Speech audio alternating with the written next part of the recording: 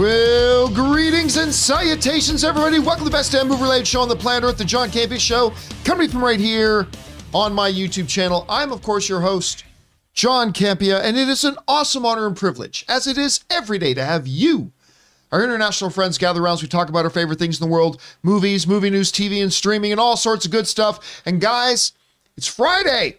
Congratulations for making it through to the end of another week. May you have a wonderful weekend planned ahead of you, filled with relaxation, fun, and enjoyment of whatever sorts of things and trouble you like to get yourselves into. Sitting right over here, the guy who always gets himself in trouble, he is writer, director, producer, Mr. Robert Meyer Burnett. Robert, how you doing today? Trouble is my middle name, John.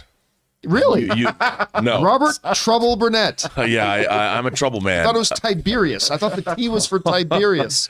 All right, sitting over beside him, it's Ray Ora joining you guys in the live chat today. Ray, how you doing? Hey, what's up? Happy Friday. And sitting beside him, making it in 2 days in a row with her car, finally cooperating, it's Chris Carr. Hey guys, and I'm going to get rid of that car very soon now. So. That's awesome. That's probably a very good move on your part. Yeah, I think so. It's cursed. And I've got a weekend planned. Yeah. Ann and I are, sometime later this afternoon, Ann and I are going to get in the car. We're going to shoot off down to San Diego. Just hang out in San Diego for the weekend. It's my birthday weekend. Yeah. I was going to say, da-na-na-na-na-na. Yeah. 50. I'm turning 50 this weekend. How are you feeling about it? It snuck up on me so quick, I'm not sure. The only solace I take is that Jared Leto is older than me.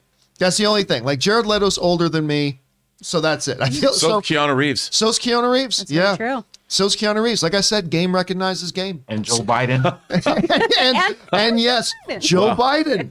Joe Biden is older than me. Might be older Very than America. true. So let me ask you, John, do you know, a lot of people sometimes when they reach milestone birthdays, they look back on their lives, they have midlife crises. How are you feeling about turning 50? You cool with it? The only one I ever had was when I turned 20. Really? I know that sounds weird. No, when I turned 20, I don't know what it was, but it was like, I'm not a teenager anymore. Like, that was I don't know why, but that was a really big deal to me. And I was like down about it for like a month or two. Wow. But yeah, ever since then, it's just been time flies by. So anyway, here we are. I hope you guys have a wonderful weekend planned in store for yourselves as well, whether it's a birthday weekend or not. And we've got a lot of things to talk about here today. And here's how today's show's going to go. We break it down into, of course, two parts. In the first half of the show, we talk about some predetermined topics. Then in the second half of the show, we take your live comments and questions. If you're watching live, and only if you're watching live, go ahead and jump down into the comments section below, or not in the comments section below. Go ahead into the YouTube chat and fire in a super chat, and we'll read those off. Dear heavens, I have to turn off the super chat already. We're going to have a hard time getting through the ones we already have people fired in. But that's how you normally do it on an episode of The John Campea Show. And then, if you're watching the show any of the other 22 hours during the day and you're not watching live, you're like, well, I'd like to get a comment or question in for the guys. Good news, Rob and I, 3 times a week, do a mailbag show. So if you want to get a question sent in that Rob and I address on mailbag, simply go down to the description of this video and you'll see a tip link. Click on that there or enter it in manually at www.streamelements.com/movieblogtv/tip. You'll be getting your comment or question read on our mailbag show if we deem your comment or question appropriate to be used.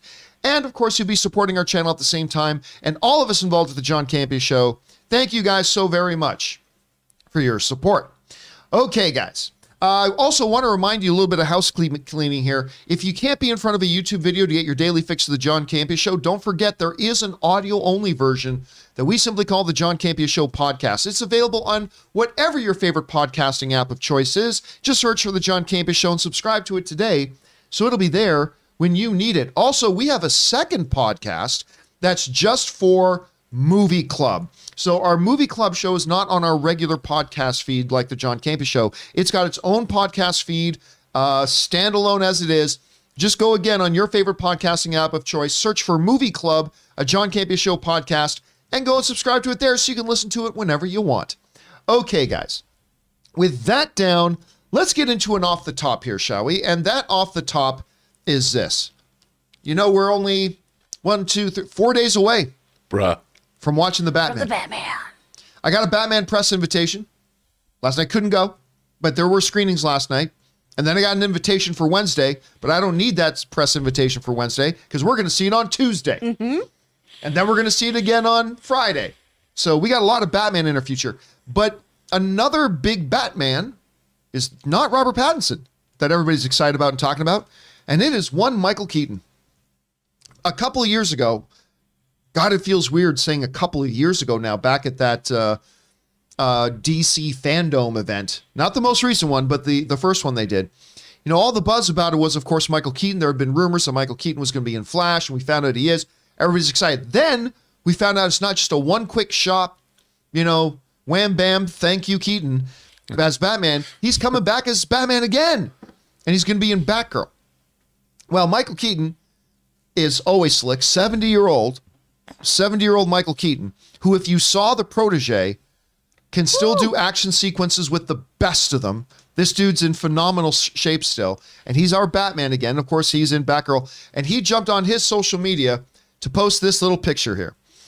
This picture, to me, is fantastic. It's just him. He's on set of the Batman, or of Batgirl, I should say. He's on set of Batgirl. I guess he's walking to set, and he probably just caught his own shadow on the ground in costume, snapped a shot of it, and decided to share it with the world. Clearly, he's not scared of his own shadow. No, clearly not scared of his own I'm scared shadow. of his shadow. That's a terrifying shadow. Terrifying shadow. You don't want to be a criminal in Gotham and see that shadow. No. So it got me thinking a little bit, because we know that Ben Affleck, my all-time favorite Batman, we know Ben Affleck is making an appearance in The Flash, and he's already confirmed, like this was him just coming back to do a swan song so he could get a proper exit, because he fell out of the DCU rather unceremoniously and abruptly. So we know that. But Michael Keaton never said, yeah, I was coming back to do just one last thing. Because then we found out he's doing Batgirl. But we never heard him say, yeah, just one last thing for Batgirl. I want to ask a question. And granted, this may sound ridiculous, but I also want to ask. With Michael Keaton appearing in The Flash, predominantly in The Flash, if the concept art is anything to be believed, and then he's appearing in another project with Batgirl, and then we saw mural images of him, and now he's on social media posting about it. Let me ask what might sound like a ridiculous question. Is Michael Keaton going to be the Batman in the DCEU for the next few years? And again, I know that sounds silly to ask because Keaton's 70 years old at this point, but I saw him in The Protege last year. That dude could move. Number two, when the most action is going to be required of him, he's going to be in the Batman cape and cowl, so it's not terribly difficult to get a stuntman in there for the more demanding stuff he may need to do. Again, maybe a silly question, but I ask you guys, is Michael Keaton going to continue to be our Batman? Obviously not for the next 15 years, but is he going to continue to be our Batman in the MCU for the next 3 or 4 years? I don't know, Rob, what do you think? It's really interesting because we're getting the Batman. Matt Reeves, the Batman, is early on in Batman's career. Then we've kind of seen middle-aged Batman in Ben Affleck's Batman. You know, brutal, beaten down Batman. He's become more violent toward criminals and all that. Now you've got a Michael Keaton Batman who's older. I would love to see Batman Beyond and Michael Keaton playing Bruce Wayne in a Batman Beyond series, you know, into his. I would love to see that, which they could do. Not going to happen. Which they could do. I don't know. But nobody cares. But Everyone cares. People love Batman Beyond. But what I find the 6 of them that have seen it. Dude, Batman Beyond's a favorite show. But so you've got a Batman continuum in terms of an age range, which I think is really kind of interesting. And if Michael Keaton's Batman sticks around in the Flash, and at the end of the Flash, the continuity remains, so Batgirl is in that same continuity, I think why not? Why not? To me, it's a great way to introduce a new Bat family. You could bring in Nightwing, you know, you could bring in Azrael, you could do all kinds of things, and you've got this elder statesman Batman that everybody respects, that can act as a mentor figure, and at the same time, you introduce an exciting cast of young people, but they would still be legitimate in terms of, it wouldn't look like it was pandering to like, oh, well, you have to introduce a lot of young characters to appeal to the younger audience. It would actually work kind of in continuity. So I kind of hope they do. because I think having call it the Keaton continuity would be pretty interesting. I mean, that phrase is going to catch on, by the way. The Keaton continuity. I like that. I like the Keaton continuity. You go with the Keaton continuity, and then you've already got 2 movies in the Keaton continuity, which I think is really neat. And that's why they're going to do a Batman Beyond series. Yes, they are. You know, it's funny, just going to the Batman Beyond thing. For 10 years now, I've had 12 years now, I've had people yell at me, they're going to do a Batman Beyond series any day now. It's coming. I'm like, no, it's not. No time soon. I mean, eventually everything gets made. Eventually. And I'll tell you what, Spider-Man Into the Spider-Verse, I think did a lot to further the possibility of a Batman Beyond being made. Oh, Agreed. absolutely. Because there's a lot of similarities between those two situations. But again, we still don't have anything on it. I'm just saying, for 12 years, I've had people every single year telling me, Batman Beyond is any day now. Batman Beyond, they're going to do it. In the next year or two, they're going to do it. I kept saying, no, it's not. Here we are 12 years later, still hasn't. But it will at some point. It would be will. a great series for HBO Max. And listen, I'll say this too, they've never been in a better position to do, if they do want to do a Batman Beyond, and I've always said eventually they'll get around to it someday, but maybe someday is coming soon, because with Michael Keaton there, you do have a built-in mechanism to do Batman Beyond if they want. I still don't think we're going to see one for at least 5 years. Maybe that could be true, but you know what'd be cool about that show is it's set in the future. Yeah, the quote-unquote future. And as long as they write, I think Michael Keaton, having watched him speak, he's done some great work recently, like in Dope Sick. He was amazing in that. He's an amazing actor. And I think if you give him a part that is worth playing, and if you give him a complex, interesting version of an older Batman to play, I think you'd embrace that. But it's got to be like anything else, beautifully written and tell a great story. Chris, Keaton's here. He's doing Flash, got everybody excited. He shocked everybody finding out he's going to do Batgirl. He's posting images of himself. He's doing talk shows talking about it. I mean, conventional wisdom says, yeah, he's doing Flash and yeah, he's doing Batgirl and then he's done. But could we be seeing Michael Keaton as the DCEU's version of Batman for a couple more years? What do you think? Well, we've got 2 options here, right? This could be a Suicide Squad situation where, remember how Flugo was on like every talk show and then Javelin was immediately killed? You know, that could be a situation here of just like, and Michael Keaton pops up and thank you, sir, for your service. Yeah. I'm hoping it's not the case. I'm hoping we're getting this Batman. And I love the Keaton continuity. Oh my gosh. Trademark. Would that be cool? That'd be great. And that allows us, like you were saying, Rob, to really give him really, really interesting things to work with. We can look into the supposed sins of the Bat, right? We can do a Jason Todd story. We're not doing that with Battinson anytime soon. He's not old enough.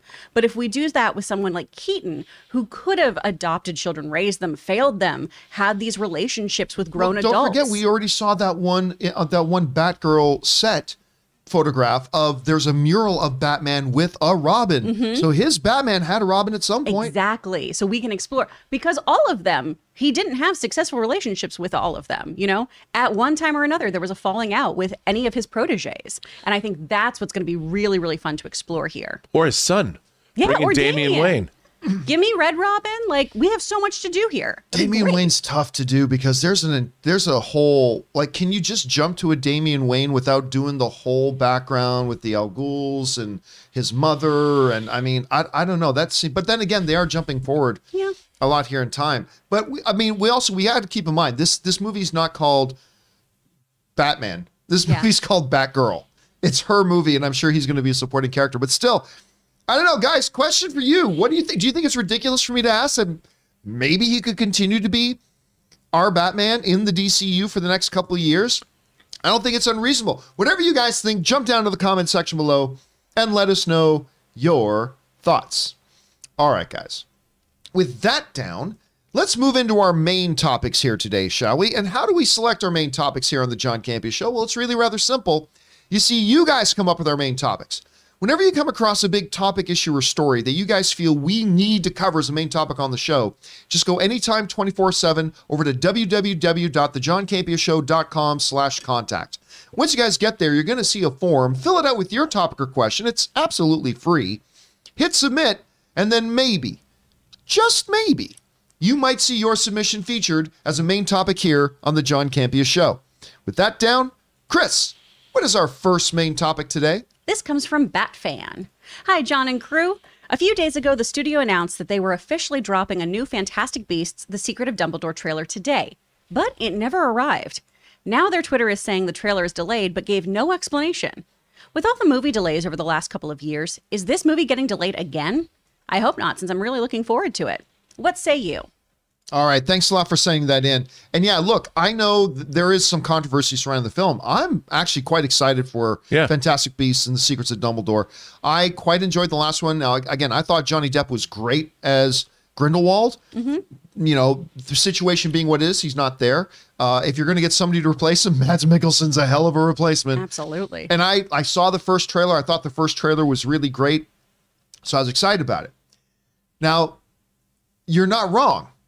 It was just a few days ago, all right? It was just a few days ago that on the official Twitter account, Jude Law got on and they dropped this video of him saying, well, this Thursday, February the 24th, which would have been yesterday, a new trailer for Fantastic Beasts, let me get to it further, The Secrets of Dumbledore will be released. This is just a few days ago, but this is on earlier in the week. This is like on the 21st. That they announced to the world, brand new Secrets of Dumbledore trailer coming on Thursday. Well, I had Ray research this, and it turns out today is Friday. Thursday came and went, and there was no trailer. And all we got was another tweet from them that simply said this, if I can bring it up here. There it is. The eagerly awaited Fantastic Beasts: The Secret of Dumbledore trailer will not be revealed today. This was put out yesterday. More to come very soon. Thank you for your patience. It is not unusual in Hollywood for a movie or trailers to move from when they were originally going to come out. What is unusual is that we just had Jude Law 4 days ago make this big public announcement, brand new Fantastic Beasts trailer dropping in just a couple of days. What is unusual is that there's such a disconnect so quickly between when something was going to drop and when it wasn't. And as our person who writes in is asking, what's going on? Like, why this? And no explanation. So I want to speculate a little bit here.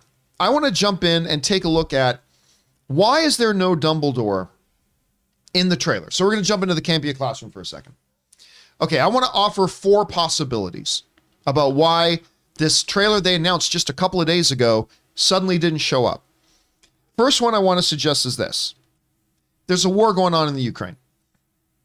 Now we don't talk about that here on the show, but you know, if you are marketing a big major motion picture and you're trying to have the world's attention, then what has transpired this week on the global stage could obviously distract a lot from your messaging and what you're trying to do. And so I want to propose as the first option that we have to have here is the fact that, hey, you know what? There's a war going on in the Ukraine. They maybe decided it wasn't a good idea to drop a trailer. The second option I want to propose is this.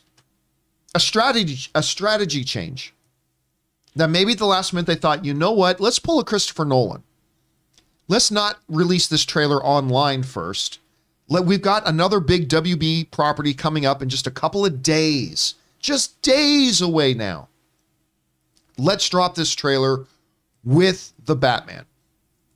Not a bad strategy, actually. I mean, I would say it's a bad strategy if you're bumping your trailer 5 weeks just to hold on for, but we're literally less than a week away now from this movie opening, you know, only 4 days away for it opening for a lot of people. So I want to suggest that the second option is that they have a little bit of a change of strategy and they want to release it with the Batman. Third option as to why they announced a trailer and they're not getting one. There's a problem with the trailer.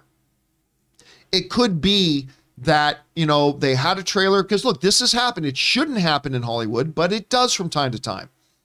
Something slips in there that really shouldn't be in the trailer. And it just flew under somebody's radar. Somebody noticed it and say, wait a minute. We can't put that in the trailer. Under proper procedure, that would have been caught a long time ago. But it is possible that they simply looked at their trailer and reevaluated where they were on it and what they wanted to have in it and decided, you know what? We need an extra week to recut the trailer because we need to take something out, or the opposite. They decided, you know what? We didn't want to put this in because we were saving it for the movie, but we think it would get people really excited if we did, so let's recut the trailer and put it in. Whatever it is, a change of strategy. The fourth option, which is the most cataclysmic out of any of them, the reason why they announced the trailer and then just days later they're not, it's the movie's changing release dates. Now, you may say, well, why would they know about changing release dates just like 72 hours later? They didn't know it 72 hours previously. Because in a lot of these big companies and studios, the marketing department is not talking to the overall strategy people. So there can be a disconnect there. So it could be that the marketing executives decide, yes, let's drop this little video clip of Jude Law announcing a new trailer coming. And then they got a phone call saying, actually, we've been looking at changing the release date of it. Again, I'm not saying that's likely, but it's a possibility. Because this is an unusual situation where you have a celebrity announcing a trailer dropping and 72 hours later, it's just gone with no explanation. I want to suggest here, in order of probability, I think option number one, the war in the Ukraine, is probably the most probable reason for this. Although, if you wanted to argue against it, you could say, well, why not just say that in the follow-up tweet? Why not just say, hey, in light of events on the global stage right now, we're going to hold off on the release of the trailer, but instead of just saying with no explanation. But still, I still think that's the most likely. I think the second most likely scenario is there's a problem with the trailer. I think that's probably the second most likely. Third most likely, I think, is the strategy change for the marketing, and maybe they just want to drop with the Batman. And then the fourth most likely is that they're changing release dates. I really don't think they're changing release dates at this point. It's feasible, yes. What is the release date? It's do we know? Ray, quick, what is the release date for Secrets of Dumbledore? I want to say April. I might be wrong about that, but at any rate, but I don't think they're changing release dates at this point. But again, it is feasible. It's feasible that could be it. April 15th. Okay, it is April 15th. So it's not terribly far away. And we've seen movies, unlikely, and hasn't happened often, but we have seen some movies this close to release dates get bumped. Although it'd be unusual considering we're in the decline of the coronavirus right now and all that kind of stuff, but who knows? So those are the four options that I'm proposing right now. Rob, you hear about this thing. They announced a trailer with no explanation why. They just don't drop it. What do you think is the likely scenario here for why they suddenly pulled it and gave no explanation for it? I think you're right. I mean, my first inclination is that, one, they thought to themselves, why release a trailer a week before our biggest movie of the year is coming out and we can attach it to that movie? Right. That would be my first impulse. The second impulse would be that, like you said, the trailer wasn't ready. You know, a lot of the time in trailers, they have effect shots in them. And sometimes they're not quite finished. Maybe somebody looked at an effect shot and said, this is not the final iteration. We don't want to show this big scene if it's not entirely finished. Like, it's literally an effect shot that doesn't look as good as it should. And somebody said, you know, let's give it another week and re-render the shot or something. I mean, I don't know. Like you said, just chalk it up to the trailer. Was it ready or something? And then, of course, the war in Ukraine, that's a good bet. Like, why release this fun, mirth-filled trailer about young Dumbledore's secrets when the world is at war? I mean, I can understand that. But I honestly, John, I really think it's because somebody thought to themselves, wait a minute, let's just debut this in front of Batman, which is going to get the most eyes, the most excitement. I mean, everyone watches trailers online too. But remember, we watch trailers online, but there's a lot of the movie-going audience that are just, you know, normal people. And they're not sitting on their internet waiting for the next trailer to drop for their favorite franchise. And there's something to be said about cultivating the environment in which somebody sees something. Because if somebody's going to experience this Dumbledore trailer for the first time, why not do it when they're super pumped, super excited, they're in a movie theater, getting ready to watch Batman, so they're already in this really positive fan frame of mind, and let them see it for the first time in a glorious stage. So, I mean, there's a lot to that. I would imagine that we'll probably see this trailer in front of the Batman on the 1st at the fan event. We're either going to not see any trailers at all, or they'll probably have this trailer in front of that movie. I'm guessing we won't. I'm just guessing. I don't know this. I'm guessing we won't have any trailers at all because it's a special IMAX event. Right. So I'm guessing we won't have a trailer. But then the coming Thursday, Friday, that's a different story altogether. When you hear about this, Chris, okay, so they announced a trailer. 72 hours later, nope, no trailer, no explanation. What do you think is the most likely scenario here in explanation? And first, can we talk about how spicy the Harry Potter fan club was being on Twitter underneath that tweet? Like, we waited around all day and you gave us nothing. Whoa, guys. Man, those are the last fans I'd want pissed at me. Yeah, it's true, man. They're going to Avada Kedavra everybody. It's wild. I think that it probably has to do with something like you guys are saying, more so with the actual trailer itself, because it does seem weird to not include in the tweet because of what's occurring currently. I feel like that's an odd thing to do unless an intern is running Twitter and it's their first day and they panicked. You know, I feel like we would give a full explanation if it is just because of what's occurring on the world stage. We have a friend who edits movie trailers for Marvel and Disney. And, you know, a lot of times there are last minute changes. Yeah. So I think it could just be a VFX issue. I really would like to see this trailer. I really want to see this movie because I'm actually really excited about Mads Mikkelsen taking on the role. Yeah. The last trailer looked good. Yeah. And so hopefully this just means we're getting something shinier, better, more exciting. All right, Hopefully it's guys. nothing nefarious. I wanted to hear what you guys had to think. Now, I just ripped this off really, really fast, so I only got in 3 of the options.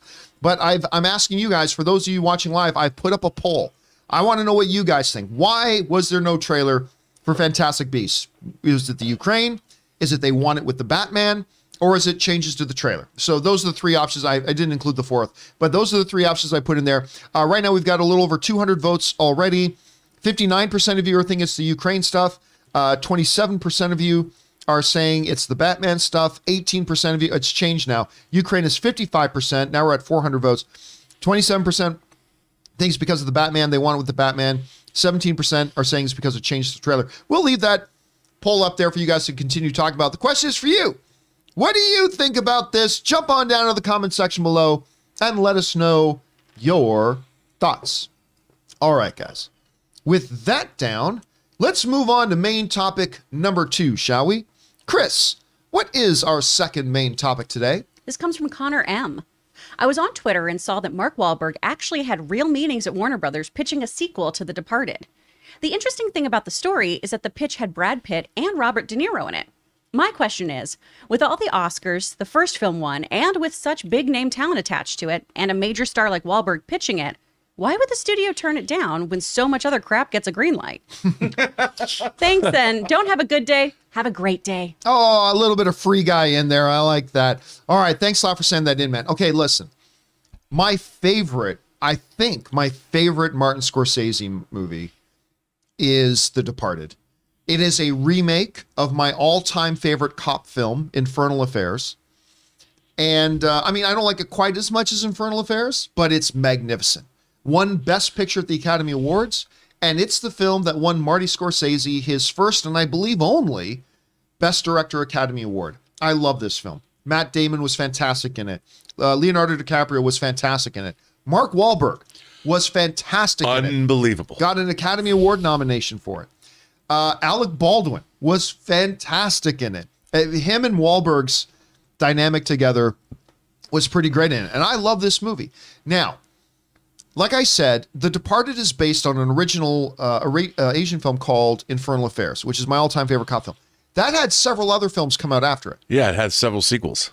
So it's not the most ridiculous thing in the world to think about a sequel. Well, apparently Mark Wahlberg himself really did go to the studio and try to pitch his own idea for a sequel. Not following the sequels of the original films, but their own sequel. This is what he had to say. Okay, this is from our friends over at Joe Blow. And Mark Wahlberg said, I went into a meeting with Bill Monahan, the screenwriter, at Warner Brothers. So the two of them went in to pitch this to Warner Brothers together, to pitch the sequel to The Departed. And let's just say the pitch didn't go very well. He really didn't have anything fleshed out, but he's the kind of guy you just trust to go and write something. And so when we were working on the script for Cocaine Cowboys, American Desperado, I said, Bill, just go write. They like to have things well thought out and planned. So that pitch didn't go well. William Monahan had previously teased a sequel or / prequel over a decade ago, saying, My idea actually is to set the film before, during, and after the action of the first film, which I think would be extraordinary. Essentially, in the middle section of the thing I've intended, you'd see actions that take place during the original Departed, but aren't on screen in the original Departed. There would be off-screen things that occur at that point in the story, but it would work seamlessly as a point of its own. And that, of course, comes to us from the folks over at Joe Blow. And, you know, when I hear him describing this, it does sound a little bit like Godfather 2. In a way, that clearly was his inspiration. Because in Godfather 2, we got some of the movie takes place before the events of the original Godfather. Some takes place after the events of the original Godfather. So it sounds like there was a little bit of that in there. Everything tastes better with a little Godfather 2. Everything tastes better with a little Godfather 2. So listen, as a major Departed fan, I got to tell you, I'm totally open to the idea. Now, the really interesting little part of this, too, is that he went in there pitching Brad Pitt and Robert De Niro. So not getting, well, obviously some of the characters can't come back from the original Departed, but not looking at the original cast, but bringing in a Brad Pitt, a Robert De Niro, who I guess would have been off-screen auxiliary characters during the events of the first Departed, I'm guessing. I'm telling you what, everything about this sounds good to me. So it's kind of unfortunate that they botched the event. So mark me down as somebody would have said, yeah, I would have loved to have seen a sequel to this if they had done it, but clearly they didn't have it ready to go. Rob, I know you are somebody who appreciates The Departed as well. What did you think about this? Wahlberg pitched them and they wanted to get one going, but they just couldn't make it work. Yeah, well, you know what? There's so many projects in Hollywood that could have been great that never get made. I mean, hundreds of more than the things that do get made, thousands. But I would have liked to have seen this only because you could always fall back to the movies that were already made in Hong Kong. But I like this approach. I think it'd be really, really interesting. And also, Wahlberg's character, Dignan, isn't Detective Dignan? Is that his name? I can't remember the name. He was great. And of course, he has a great part to play in the climax of The Departed and all that. I think it would have been great. I would like to have seen it. Although, John, to be fair, The Departed winning Best Picture, it's such a good movie. So and good. Sometimes it's just enough to let something exist. Let it be pure. You know, there's no reason to take something away that don't diminish it. Because it could never be as, I mean, I shouldn't say it could never be, but you know what? The Departed. But couldn't you have said the same thing after the first Godfather? Couldn't you said it won Best Picture? It was great. It's a standalone. Leave it alone. We don't. And now a lot of people think Godfather 2 is the greatest film of all time. Yeah, but that's you can't take the outliers, like the greatest movies in the world, and say let's aspire to this. But yes, that point can always be made. You know, I mean, but I would have liked to have seen it, but I'm glad kind of it didn't get made. Yeah, look, if they went in there and didn't have the right pitch for it, then I'm glad they didn't say, let's just trust it'll be okay. If Monahan had gone in there with like the script, this is it, man, yeah, and it was all written and ready to go, and people would have been like, oh my God, then I would have been like, okay, that's too bad. All right, Chris, I don't know. Like, you are somebody who I believe never saw the original Departed. No, I don't know what disappoints my Dorchester, Massachusetts-born mother more, that I'm an actor or that I've never seen this film. Wow. Like, it's a cold Christmas when I come home. And she's like, you haven't seen that? Yeah, this sounds weird to me. I don't know. I mean, the first thing I thought of, too, just because of recent movies where I was like, did they watch Endgame? And were they like, yeah, let's do this and have us see things from behind the scenes? If it's executed well, sure, that could be cool. But, you know, I don't think my opinion really matters on this since I haven't seen the first one. I'm just talking out of my butt. You really should. It's really fun. It's Yeah. You should fantastic. really talk out of her butt. You should watch it, and then at some point you should go and watch the original Infernal Affairs. Because Okay. they're both, like, They're absolutely great. fantastic. But you're watching things out of your butt and talking out of your butt? This what's going on? Confusing on this show? time. Ladies and gentlemen, question is for you. What do you think about Marky Mark saying he tried to get that Departed Funky Bunch back together again, but they couldn't quite do it? Would you have been interested in a sequel? Whatever you guys are thinking, jump down to the comment section below and let us know your thoughts. All right, with that down, let's move on to main topic number 3. Chris, what is our third main topic today? This is from my own variant. Hey, John, Ray, Chris, and Rob. Okay, so back when they said John Cena was going to be in Fast and Furious, everyone talked about how cool it would be to see The Rock and him have a fight scene. Now that they're both in the DCEU, people have been wondering if we'd see Peacemaker versus Black Adam. Cena just said he'd love to see it. With both Johnson and Cena in the same universe, do you think we can finally see the rock bottom versus the attitude adjustment on screen? All right, thanks a lot for saying that in. And okay, yeah, going back to the Fast and the Furious, there was, when we found out that John Cena was going to be appearing in it and in that universe, a lot of people started wondering, well, hell, are we going to see The Rock versus John Cena at some point? Now, of course, that was made pretty unlikely by the fact that Vin Diesel and Dwayne The Rock Johnson had a pretty public falling out, and it looked like he was never going to be in those movies again. So people got excited, but it was very unlikely.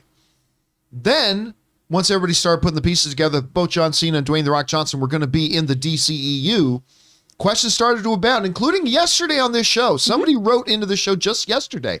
It's happened a lot, but as recently as yesterday, wondering, are we finally going to see now John Cena versus The Rock? A WrestleMania rematch, but this time in the DCEU, to which I replied, that would be a pretty damn short fight. Black Adam versus, I mean, God bless Peacemaker, but that's a real short fight. But still, you got a lot of people asking about it, a lot of people excited about the possibility. And one of the people excited about the possibility is John Cena himself. This is what he said. This comes to us from CBR, and John Cena said the following. I'll say the same thing every time with possibilities in this sort of universe.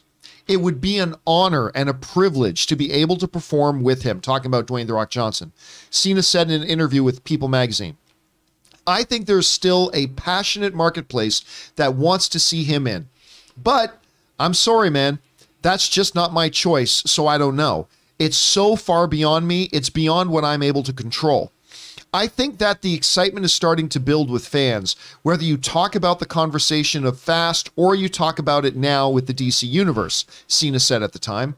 I don't want to say we're on a crash course and it's inevitable. I want to because I'm a fan, but we'll see.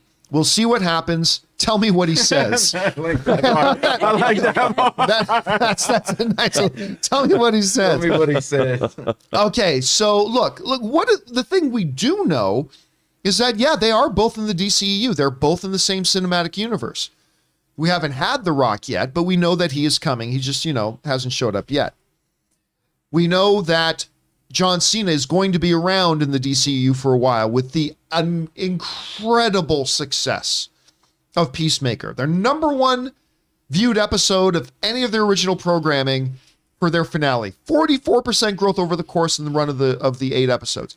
Crazy success they had with that. So he's going to be around for a while. They already announced Peacemaker Season 2.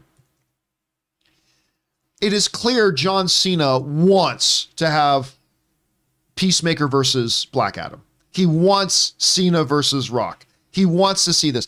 And by the way, I really loved hearing him because there have been rumors and whispers over the years that Dwayne Johnson and John Cena actually don't like each other that much. But with that being out there, it's really cool to see John Cena say, hey, listen, it would be an honor to work with him on screen. It would be a pleasure. I want it. I'm a fan. I want this to happen. So that's pretty cool to hear. So I think that's really nice. And then, of course, that last line, tell me what he says.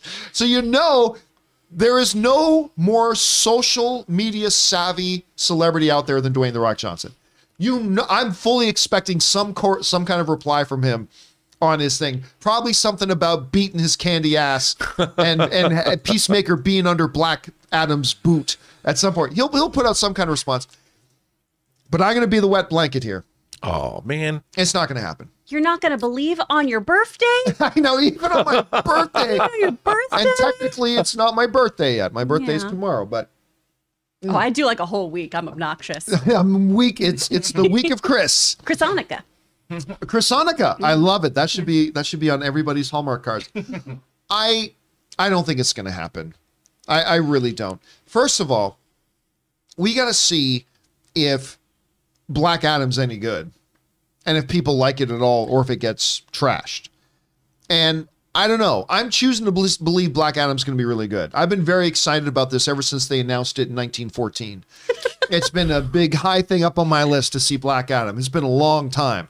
I think remember I was telling you the one birthday I was bummed out over was my 20th? I think that's when they announced The Rock was going to be playing Black Adam. It's been a little bit. So my excitement levels waned a bit because I've been excited for it for so many years. But first, number one, we got to see if that works out. Number two, narratively, it is difficult. Like we joked yesterday about saying that, you know, it would be a really short fight. It really would be a very short fight. I mean, it's Black Adam can fight Superman. So unless they come up with some kind of narrative dynamic that says, well, you know, in Injustice Gods Among Us, I don't know if you ever played it, but in Injustice Gods Among Us, you're like, well, wait a minute. How is Harley Quinn fighting Green Lantern? Yeah. Well, because they created this little pill. And they take these pills, it increases their muscle and bone density and all. You know, so they give them an excuse why they can fight each other. So if they come up with some kind of narrative hook that says that, I suppose that would explain it. But I'm honestly, as much as I would like to see it, I don't think it's going to happen. Rob, what do you think? Do you think we could see Cena versus The Rock, aka Peacemaker versus Black Adam at some point? Dude, all you'd have to do is say somewhere in Peacemaker's dad's arsenal, he has some kind of magic nullifying thing. And so Black Adam's powers are neutralized for a certain amount of time. Peacemaker hits him with it. But he'll be invulnerable, so his flesh would still be impenetrable by weapons. And Peacemaker just takes off his two guns or whatever and says, okay, we're going to do this the old-fashioned way. And you do a They Live style wrestling smackdown that lasts for like 10 minutes where they beat the hell out of each other. As a matter of fact, it's James Gunn. Do the entire episode as one long wrestling match where they just 53-minute on-screen fight. How awesome would that be? And you just do every iteration of fight you've ever wanted to see between these two guys. Oh my God. Come on. There's just chairs and it's a cage match. I mean, it's all over the city. Yeah. They just throw each other into buildings. I mean, whatever. The question is, which one of these two would actually be willing to lose to the other? Oh, they do. It would end in a draw. No. See, that's what I was going to mention. It would always end in a draw. The worst thing to ever happen in a boxing match, especially if it's a really good boxing match, is to end up with a draw. I just hate draws. That's why I think there should be 13 rounds. But you know what could be cool is if at the end of this fight, whatever the magic nullification thing, it wears off. So Black Adam gets his powers back, and he could be on the verge of about to kill Peacemaker. You know, now he's got the powers back. And he says, you know what? I respect. Well, see, and that's the thing. They have a built-in excuse there because if Peacemaker loses to Black Adam, that's not jobbing because Black Adam is Black Adam. Yeah. Like there's no shame there in losing that fight, right? But they weren't also, he wasn't also saying Peacemaker and Black Adam. He's also talking about a Fast movie too, a Fast and Furious movie. That went away. Everybody knew that was never going to happen. So like that can't happen because Rock was never going to be in. But if it were to happen, that's the situation I was talking about, where it's more even. Which one of them would be willing to lose to the other? And I don't see them actually wanting to lose. Well, it would be right in The Rock's contract. Yeah. Right. Yeah. John Cena would take a dive. John Cena would take the dive on screen for and that. right now, too, we're only talking about them physically fighting. These two would vocal spar, and that's what I'm more interested in seeing. Is Peacemaker just talking mad shit about Black Adam, being like, "Look at you in your cute little Halloween costume." Okay. Oh man, like, that would be fun. That's what I want. And then Black Adam can just lay him out. Let's be real. Both of them look ridiculous in their costumes in the real world. I know. Yeah. Black Adam looks pretty good. Costume's pretty tight. Black Adam looks pretty good in this one. Like, it's like just nobody can deliver lines like Dwayne "The Rock" Johnson.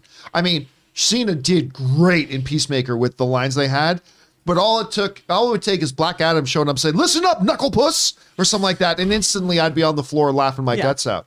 So Knuckle Puss, there you go. There you go. Get that trending. Hashtag Knuckle Puss. What about John Cena appearing in a Hobbs and Shaw 2 to fight The Rock? Nah. Is that even more possible than being? Well, no, because like honestly, I didn't see the last Fast. That's why. So I don't know. Peacemaker was a great role for John Cena. It was custom made for him, and I thought he did great in it. He didn't fare so well in Fast 9. That was not a role for him, and it didn't come across well. And then it was a stupid ending. Like it's like I'm gonna take out Dom. I'm gonna take out my brother. But then he gets betrayed by the other bad guys, and all of a sudden he's back in the family. It's like, what? I mean, so it was stupid. The audience didn't really. So I don't see why Dwayne Johnson would want Family that means never character. having to say you're sorry. That's what the Fast and the Furious movies are about, I assume. Yeah. So no, but just I think our mics hadn't come back on yet. But I just want to say yes, the Rock's tequila. I've heard from many people is very good. Tasty. I've heard the Rock's, but again, as I was saying, what is better is Aviation Gin. You know, Aviation Gin is even better. I think that it is your birthday weekend. Why not make a little video and do a little tequila taste test? Or you know, I know you don't drink alcohol, but just take a little shot. Why? It's your birthday. So do something that I find horribly unpleasant to celebrate my birthday? You might have a good hate time. the taste of alcohol. I wouldn't have a good time. I hate the taste of alcohol. And it's so funny because my wife, she keeps saying, "Oh, this is delicious. Try this." I'm like, "Honey, no. I think you might like this one." And I put it in my mouth and no, it's alcohol. That's all I taste. I hate the taste of alcohol. Anne is the best. Of course, Anne's the best. And she drinks. Yeah, like, we should take a. I was gonna say, we'll do it right now. Yeah. You got to speak into your mic. You got to speak into your mic, Rod. Oh, sorry. We should also have. We should just if we're gonna, you know, we should have an Aviation Gin bottle at arm's length all the time. Okay, no. Why not? Well, it's funny because we will have some Aviation Gin bottles on the show here in a couple of days. Yay! But yes, When you say bottles, they're gonna be filled. I have Right. I have a anonymous benefactor who is shipping us a case of Aviation Gin. I'm so excited it's happening. So yes, Can we make gin delicious. martinis, shaken not stirred? I'm sure Aviation Gin comes with like recipes for their I mean, martinis. and on that show, I will probably have a sip. I will have a sip Oh, of that gin. would be so fun. I can't wait for that. When Yeah, you Ann bust can't out a wait for it move, we either. get you enough gin, you'll break You'll dance break like dance your for old us. the dance crew. Anne is looking forward to it as well. Anyway, guys, question is for you.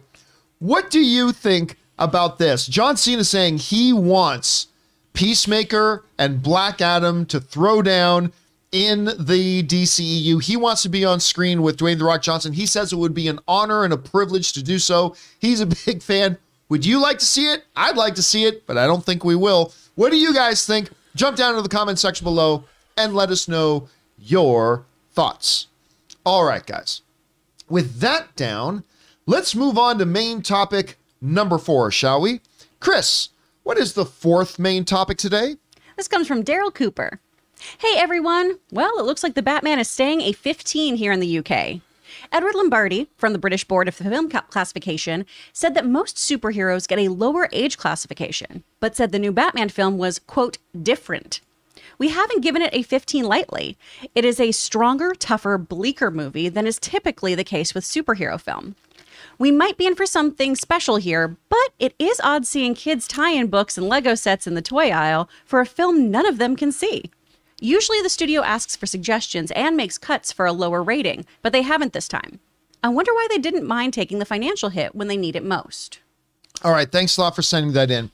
And yeah, okay, we were talking about this. This came up, I think last week is when it came up, that in the UK, they have a different rating system than we have in the United States. Like here in the US and North America, we have, PG-13, or PG, PG-13, and R.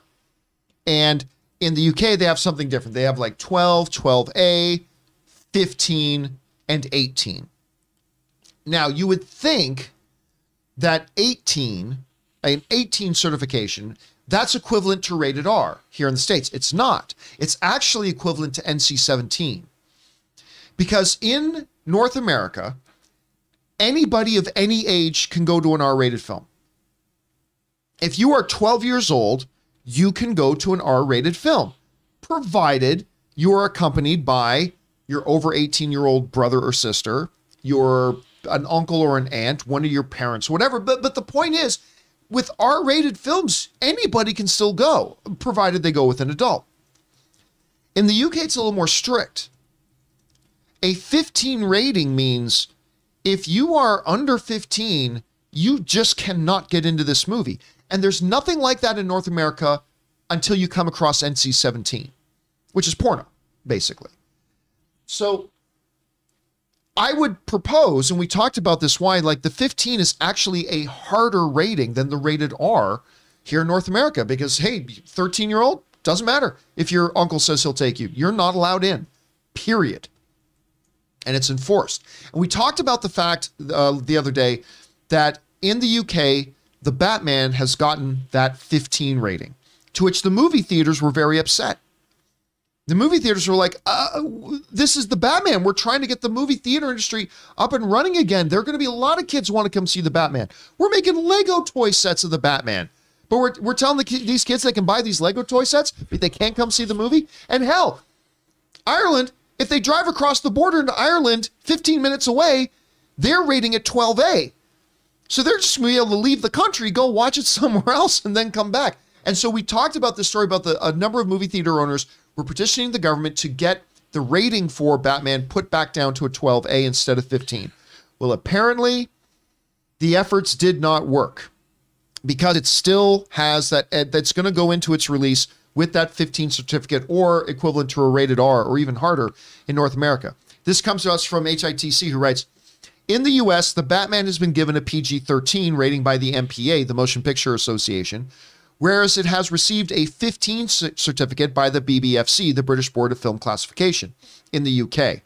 The MPA bulletin has described that the PG-13 rating has been given due to the film's strong, violent, and disturbing content, drug content, strong language, and suggestive material. Over on the BBFC's website, it is listed as a 15 for strong threat violence. So, in the UK, only audience members that are age 15 years or over will be permitted to see the Batman in cinemas. I want to read what the MPA wrote about Batman again. Strong, violent, and disturbing content.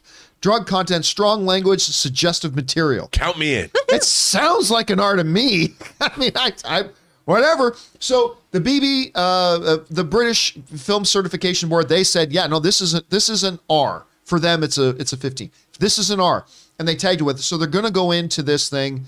The release is coming up in a couple of days. It's going to have to live with the 15 certification. It is what it is. The other thing they brought up is in the email that the person wrote in, they were asking, well, wait a minute. You know, why they need the movie to make money. Why wouldn't they edit the film then to get it down to the rating in the UK board? I think the main reason why is because the UK box office is not a top 3 box office market. And it kind of pales in comparison to the North American market and what it's going to make here. And Matt Reeves made the film he wants to make. And they're not going to edit it just so in one country it'll get the slightly easier rating. Now, I get it why the theaters were upset. They want the kids to be able to come into their theaters, buy their popcorn, buy their soda, buy their bangers and mash or whatever they serve at the British film theaters. And hey, if you can sell poutine at the Canadian film theaters, which is awesome, by the way, you can sell bangers and mash in the UK film theaters. I don't even know if that's a real thing. Anyway, so clearly the theater owners want it, but they're not getting it. And I understand why, because everything I've heard from people who have seen the Batman, I've heard a couple of people say to me, it's kind of hard to understand why it's not rated R. Now, I haven't seen it myself yet. I'm not going to see it till Tuesday. But that's there. Anyway, Rob, it's going to have to live with its 15 certification. There are equivalent in the UK. Is this going to hurt it much? What do you think about it? How do you see this? Well, I think that, like you said, this is a tonal issue with this movie. You can't just like cut out a shot and have them go, oh, well, now we can give it to kids. I mean, I think that the overall tone of this movie is very adult. It takes its cues from Fincher-esque stuff like Seven and Zodiac or whatever. So I don't think that there was you could cut it. And like you said, you can't really drive from the UK to Ireland. You could drive from the Irish Republic to Northern Ireland, yes. But it would be the northern Irish. One of those falls under this certification. Yeah, so you could go to the Republic of Ireland from Northern Ireland. By the way, I have a hot toy coming from Northern Ireland. I'm very excited about. I just think that, look, it's unfortunate, but it also shows the fact that there are Lego sets from this Batman movie. I mean, I remember when I was 12, I was so excited to get the Kenner 18-inch Alien for the holidays. You know, my mom, it was an R-rated movie, and they had advertisements with kids playing with the Xenomorph, as if, hey, kids, you too can have. I mean, it's such a bizarre. The idea is let's prevent children from seeing the Batman, and I get it. I mean, I don't necessarily want somebody who's 7 or 8 to see this movie, but you know, when you're 13, 14, 15, the world is a hard place, and the sooner you learn that, maybe seeing a movie like the Batman can help you be ready for the world at large. So I don't quite understand this, but I'll tell you one thing: it makes me very excited that the movie is full of this kind of goodness, because I can't wait. And it's not surprising, because when we look at the trailers, we see there's going to be a lot of visceral violence. Yeah, I mean, this movie, is not a movie for kids. It's buildings exploding. It's like savage beatings being laid on people. Yeah, maybe it's not for kids. I don't know. Chris, look, we're speaking from a perspective here that we haven't seen the movie ourselves yet. But from what you're gathering and seeing, do you think maybe the British Certification Board should have gotten a little more easy on this? Or do you think maybe the MPA might be going kind of light on it? I mean, how do you see it right now? Well, one of the things is, here in the States, the things that make a R rating are things that the rest of the world aren't as bothered by. We are very, very prude about nudity. If you show some boobies in a movie, we're like, whoa, that is not okay. If we see a nipple, we freak out. Not so much in the UK. So there are different standards here. And violence is not acceptable. Is different too, yeah. And I know for us, it's the squibs, basically, right? The amount of blood and things is what ups it to an R rating. So from what we know about this movie, the 15 age point kind of seems to make sense to me. And bouncing off of what you were saying too about the toys, Rob, yeah, I have a bunch of friends who have like plush xenomorphs, like snuggly little xenomorphs that are made out of like Teddy Ruxpin material, you know? Like, there are plenty of toys for terrifying products out there. There are little dolls you can get at Pennywise, for Christ's sake. Like, it's horrifying. So I don't think the fact that there are toys for this really means anything about the movie as a whole. Kids are going to play with toys regardless. You're going to get a Batman toy if you want a Batman toy. You don't have to see a movie to get that. But the rating seems to be something that makes sense for the level of violence we're seeing, and it's a level of violence that, frankly, I appreciate. I just throw this out there. To your point, Chris, IR Giorgio writes in the who's writing to us from Europe, writes in, if there are no boobs in a Dutch movie, we're like, what the fuck? I mean, but yeah, I mean, there is a cultural difference. Yeah, like the nudity stuff like that. I find a lot of European countries, the sex nudity, they're a lot more accepting and lenient on it, but the violence, that's a bigger issue to them. Exactly. Here in North America, it's like violence for days. Yeah. But I see a little bit of plumber crack there. Yeah. We gotta. If two characters have sex in a movie, they've had sex already. They both are like, well, I gotta put this sheet over me and slide out of bed real quickly so you don't see my naked body. What I've always wanted to know is, where do they buy the sheets that are shaped like L's, where a man and a woman who just had sex together are laying beside each other, and the sheet is perfectly positioned down around the guy's waist, but it's up over the girl's breast beside him. And like, where do you buy the sheet? They actually, I've seen this. They actually take a bed sheet and they literally cut it to be that shape. That's ridiculous. I know. How silly is that? I'm going to say, in the Pete's Car household, we just have separate blankets so that I don't steal all of Logan's. So I just assumed that's what all movies did. I will not deny Ann and I do that a lot too, because Ann, like I'll be laying in bed on top of all the covers, because I'm like, it's so warm in here. And Ann is under her blanket, a second blanket, and has the two dogs cuddled up to her. It's freezing in here. I'm like, you got to make a burrito. Girl. Anyway, guys, question is for you. What do you think about this whole situation? So if you're in the UK and you are under 15, sorry, I guess you're going to have to wait till this thing comes out on home video. Do you think maybe they're the ones who have it right and we're the ones who have it wrong? Whatever you guys are thinking, jump down into the comment section below and let us know your thoughts. All right, guys, with that down, let's now spend the rest of our week, because this is the last day, taking your live comments and questions you guys have been firing in. Chris, what do we got? This first one's from Anish, and this is one of 3. Fun fact for the Batman, Pattinson was the one who wanted to include the additional ground and pound in the scene where Batman beats up the street gang member. Originally, it was going to stop after the guy hit the floor. He also insisted that the "I'm vengeance" line come after the beatdown. He described the reason as something like, so that the words sunk into the perpetrator's mind as he drifted away from consciousness. Ooh. I like that. That's intense. That's the right mindset. I was going to say, if you want people to forget you're a sparkly vampire, Beat a fool up. there you go. Savagely. I like this. See, Well that's done. the approach they should be taking. I love it. Thanks for sharing that, man. All right, what's next? Medicated movie reviews. 68 over 420 finally started Peacemaker, and it is amazing. Giving me some serious Ash versus Evil Dead vibes in that first episode. Can't wait to watch more. All I can tell you, Medicated movie, is that you're in for a treat, man. You're in for a treat. Like the show to me just got better and better and better with an incredible climax. Like that, like I was going into it and say, please don't let the finale let me down, please. And it just delivered in spades. I'm very excited for the journey that you're on now, man. All right, what's next? Mr. Hank Dunn. I'm really curious as to what those set photos of people in Superman and Wonder Woman costumes were about for the Batman. What do you mean? Yeah. What those photos of people in Superman and Wonder Woman costumes were about for the Batman? So I don't know. Is he saying that there are set pictures from the Batman with somebody? A long time ago, remember they caught people like it was supposed to be people like cosplaying on the streets. Remember that? Right. Yeah. But I yeah. forgot. Was that for this Batman movie? I can't remember now, But but I I- remember You- that. you yeah. remember that, right? There were just like random people in like some costumes or whatever. Yeah, on the street. Like Yeah. so like people were thinking, oh, maybe they might be in whatever that movie. Yeah, I totally forgot about that. I mean- It's probably, again, it's probably nothing. I don't think a real Superman exists in that world, but hey, you never know. Yeah, I don't think so. I like the Nolan movies. He said that there are no other superheroes in this Yeah, world. so I don't know. We'll find out. I totally forgot about that. Thanks for bringing that up again. All right, what's next? John Redcorn. Over under 30% Peacemaker appears in Flash. Under. Yeah, I'm going to go under too.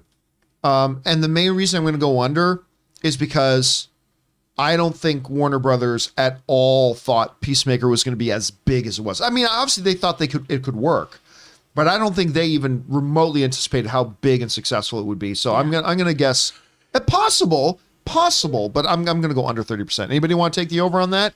Nah, I don't feel like All they right. double dip on the cameos. All right, Yeah. what's next? Comic Nizer. With everything positive coming out about the Batman, I hope this brings an end to the Twilight Boys whiners, but I'm sure it won't. Here's the thing.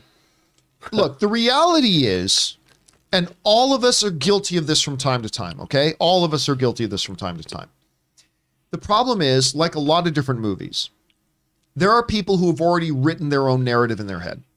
They've already written the outcome in their head. This movie sucks. They haven't seen one frame of it other than the trailers.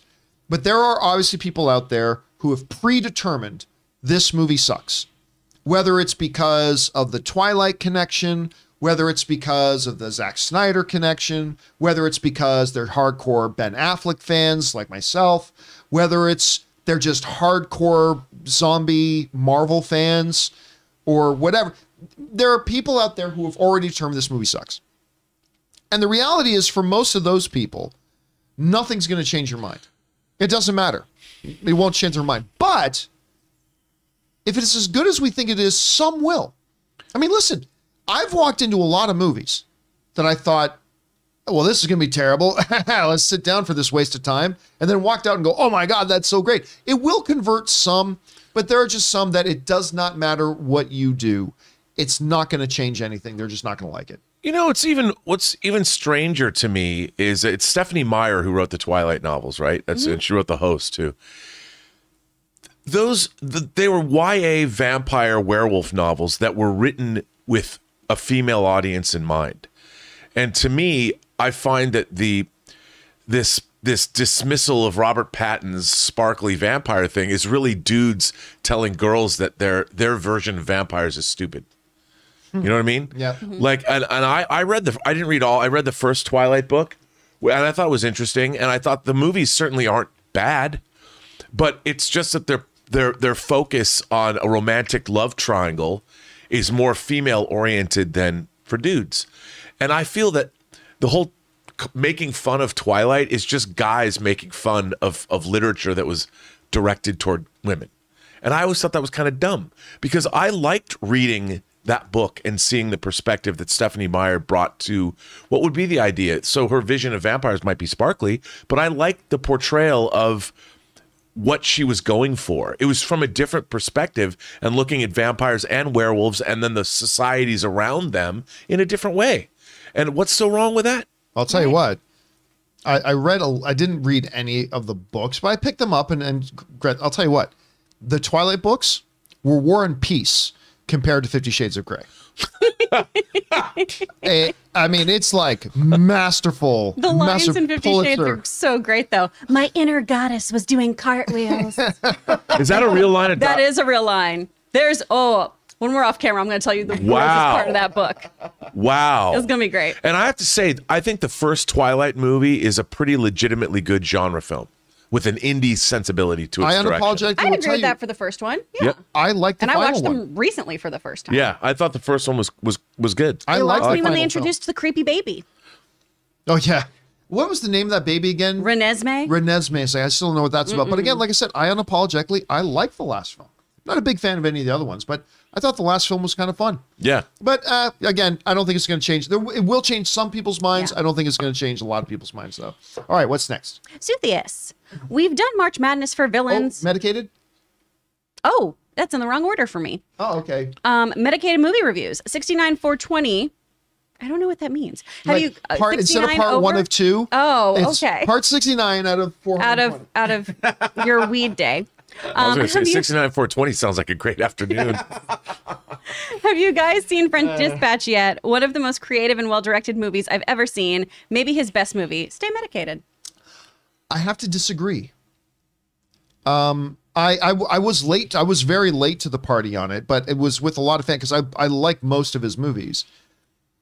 It just never flowed for me, and it was all right. It wasn't bad. I didn't dislike the movie. Don't misinterpret me. I didn't think it was one of his better films. I missed the name of the movie. Oh, French Dispatch. French Oh, Dispatch. I yeah. was like, well, okay. Still just thinking about 69, 420. Man, what a day. What a day to be doesn't take a alive. lot to derail Rob. Doesn't take a lot.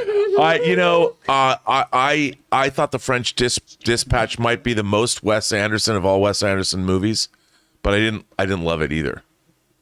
I think it's the most Wes Anderson has Wes Andersoned. And I had the pleasure of seeing it on the lot with a talk back from Henry Winkler. So like I was very just enamored with the whole experience. But you know, I personally prefer movies like Life Aquatic or things like Life that. Aquatic is still my favorite Yeah. Wes Anderson movie, and I love Grand Tenenbaums. Budapest Hotel. I love Yeah. Rushmore Royal Tenenbaums. Royal So Tenenbaums good. is so I love that movie. and Bottle Rocket, his first movie. All right, yeah. what's next? Now Suthius? Maybe? Yes. Okay, there we go. We've done March Madness for villains, comic book movies, and animated movies. Perhaps one of 80s movies next? So many good ones to choose from. Nah, I probably wouldn't do one for 80s movies. Honestly, broad. because it's not that it's too broad. It's just that there are a lot of people who've never watched an 80s movie. I mean, let's face it, the 80s, I mean, I was 9 when the 80s were around. So, I mean, I think there's a lot of people, and there's a bunch of people watch the show that are younger than me. So I just don't know that it would be engaging enough for a lot of people to do one. Plus, I'm not sure that we're going to do a March Movie Madness because it's a lot of work. Yeah. Yeah. And we've got a lot going on right now. I'm not saying we're not going to do it. I'm just saying I haven't really decided. But if we do, it probably won't be on 80s movies. All right, what's next? Al Renshaw. I got it, John. The crossover will be called Thor, Love and Family. After Jane dies or loses her powers, they get transferred to Toretta's car, and while driving it, he has powers and he has ability to... Where's the rest of your thing? There it is. Turn into a suit of armor. He gets power from a new Infinity Stone called the Family Stone. Diane Keaton pops out of it, and he's able to defeat the enemy. Brie Larson is the original creator of the stone and wants it back. I mean, listen, I've got a lot of... I am surprised how many emails I got from people yesterday, like after we did the show, regarding the whole idea of a Fast and the Furious and Avengers crossover, who were all of the same mind as me. It's like, yeah, that movie would make all the money in the world. It would make all the money in the world, but there's no way it would be good. There's no way it would be good, but I don't know what I have to say. All right, what's Unless next? James Gunn directed it. If James Gunn directed, Then he there's could make hope. something happen. out Wrote of and that. directed it. All right, what's next? Lucky BX. Hi, crew. Here's a different question for you guys. What are your top 5 rappers, dead or alive? Listen, my favorite rapper of all time. Now, this goes back because of a certain time in my life and all that kind of stuff. Was Kool Moe Dee. Kool Moe Dee was my favorite rapper of all time. Because like that was around the days when I was into my breakdancing phase and stuff like that. So you've got, I mean, and obviously Run DMC and guys like that. Grandmaster Flash and the Furious Five. You had, I'm trying to think of some of the other ones from that era there as well. But yeah, anyway, I listen, there's a lot of guys today, but not a lot really super stand out to me too. I mean, I'm obviously Eminem is a damn forge master wordsmith. Like that guy is like just a forge master. It's absolutely unbelievable. Killshot might be my favorite thing done in rap in the last 20 years. Like that was just unbelievable. But anyway, did any of you guys stand out to you? Rakim, Too Short. Yeah, Rakim. I like Tupac, probably my favorite of all time. And then there's like used to be like the underground, like Cannabis, and also right now probably Kendrick Lamar. I was going to say Kendrick Lamar's Kendrick Lamar's great. really good. Tariq from The Roots, I think, is great too. All right, what's next? He's actually, I saw him do something recently. I was like, wow, that guy's he's got some lyrical flow. Yeah, and he used to do it right off the dome too, which is always so impressive to me. Also John Cena. Oh the my best gosh. rapper. Dun, dun, dun, dun. Oh man, he's got some slick lines sometimes. So All right, what's next? Let's keep going here. Andy 104. Been doing a By the way, did we get Cam K? I have that 3 up. Okay, never mind. Go ahead. Been doing a marathon of movies with live action Batmans to prep for the Batman. Batman versus Superman. UE is much better than I remembered. If you crash your car... By the way, I have no idea what he means by UE. Yeah. If you crash your car into someone and that person survives without a scratch, the last thing the driver should do is threaten him or her. But not Batman. Tell me, do you bleed? You will. This doesn't get talked about much, but the first conversation between Bruce and Clark is a great example as to why Ben Affleck was excellent as Batman. As that conversation goes on, you see the Bruce Wayne mask peel off bit by bit until his true persona, Batman, surfaces. To me, like, I remember being at Comic-Con and they brought that scene up with, you know, he crashes the car into him and Superman just, he rips the thing off and completely unintimidated. Like he just crashed into this guy. And then he climbs up on his car and rips his roof off. And instead of cowering, he goes, oh, yeah, okay. Stands right up, right in his effing face, and says to this God man, you bleed, you will. I'm like, that is the greatest moment of Batman on screen ever. That moment when he is not even in the slightest. I'm a huge Superman fan. You guys know I'm a huge Superman fan. But when he is not even in the slightest impressed, not the slightest impressed. Ooh, you took a car crash. Ooh, you ripped a door off. Ooh, you're going to bleed. And I'm like, that is the most Batman thing I've ever seen. Because he knows I am smarter than you. I will do like, come on, kid. Like, and I just remember watching that for the first time and losing my mind. And even just the way, like, even Superman, I love the way that Henry Cavill Superman responds, because, like, this is the first non-Kryptonian that doesn't seem to shit his pants when I look at them the wrong way. And it throws him a little bit. And I love the way Cavill played that, too. It's like, number one, I mean business with you, Batman. Like, I'm serious, but at the same time, it's like, why is this guy not rattled? Like, and he does it very subtly. I freaking love that moment. It's like one of my favorite movie moments ever. Absolutely love it. Anyway, okay, sorry. I rammed on with that one a little bit too long. Okay, what's next? Kaden, just wanted to pop in and say hello to all you crazy ass nerds. We are 1 week away from Batman. Let's go! And 4 days for the about 100,000 people who got that early screening for Wait, IMAX. dude, I'm so Tuesday. So stoked. excited. All right, what's next? Cam K. Coming from the guy who sent the Captain Carter shield pic, there is another shard of glass with a clear image of a monster that resembles Chthon a lot. That is a very, very strong theory that's going around. I can't comment on it, but there are theories of that going around. Even like as of a couple of weeks ago, there was a theory going around about how that could all tie in, not just with Wanda, but the Darkhold and things like that too. But we'll see. We'll see what happens there. All right, what's next? All right, the Foo Fighters. Oh my gosh, they watch. I love you, Dave Grohl. Studio 666 is so ridiculous. I would be lying if I didn't have a huge smile on my face throughout. Has they screened it already? No, but it opens this weekend. Yeah, I was going to say, I don't think it opens until this weekend. I got to say, that trailer, Dave Grohl, who would have thought Dave Grohl could be the new Ash from Evil Dead? Here for it. That's exactly what it is, actually. It's just, come on. I can't wait. All right, what's next? This is from Irene Jobson. What's up, girl? Ray, prepare for your tea bags. Who teabagging you? Is that an inside joke from you in the live chat or something? Yeah, because apparently Irene is supposed to kick my ass in Rocket League and Halo, but she hasn't added me on Xbox yet. I'll tell you what, I've seen Ray play a lot of Rocket League. So yeah, just Are you good? Careful with. No. I've never seen you lose. Well, because you just walked into the few matches where it's just a lucky day, but that game is so frustrating. I'm not even at the level of anything high in that game. I just like you got a girl named Irene. Come on, what's up? No, no. She's just a viewer. She's married. She's married. She's just a viewer. And See, why do you gotta shatter my illusions now? All right, let's keep going. What's next? Hero75, one of two. I don't think we will see a live-action Avengers JL crossover anytime soon. I could see them doing an animation crossover between the two teams. It would still be almost impossible, but an animated movie with live actors voicing would be more likely than a full live-action crossover. Why does everybody got to shatter my illusions? But I mean, he is absolutely right. Like, look, it can happen in the comics.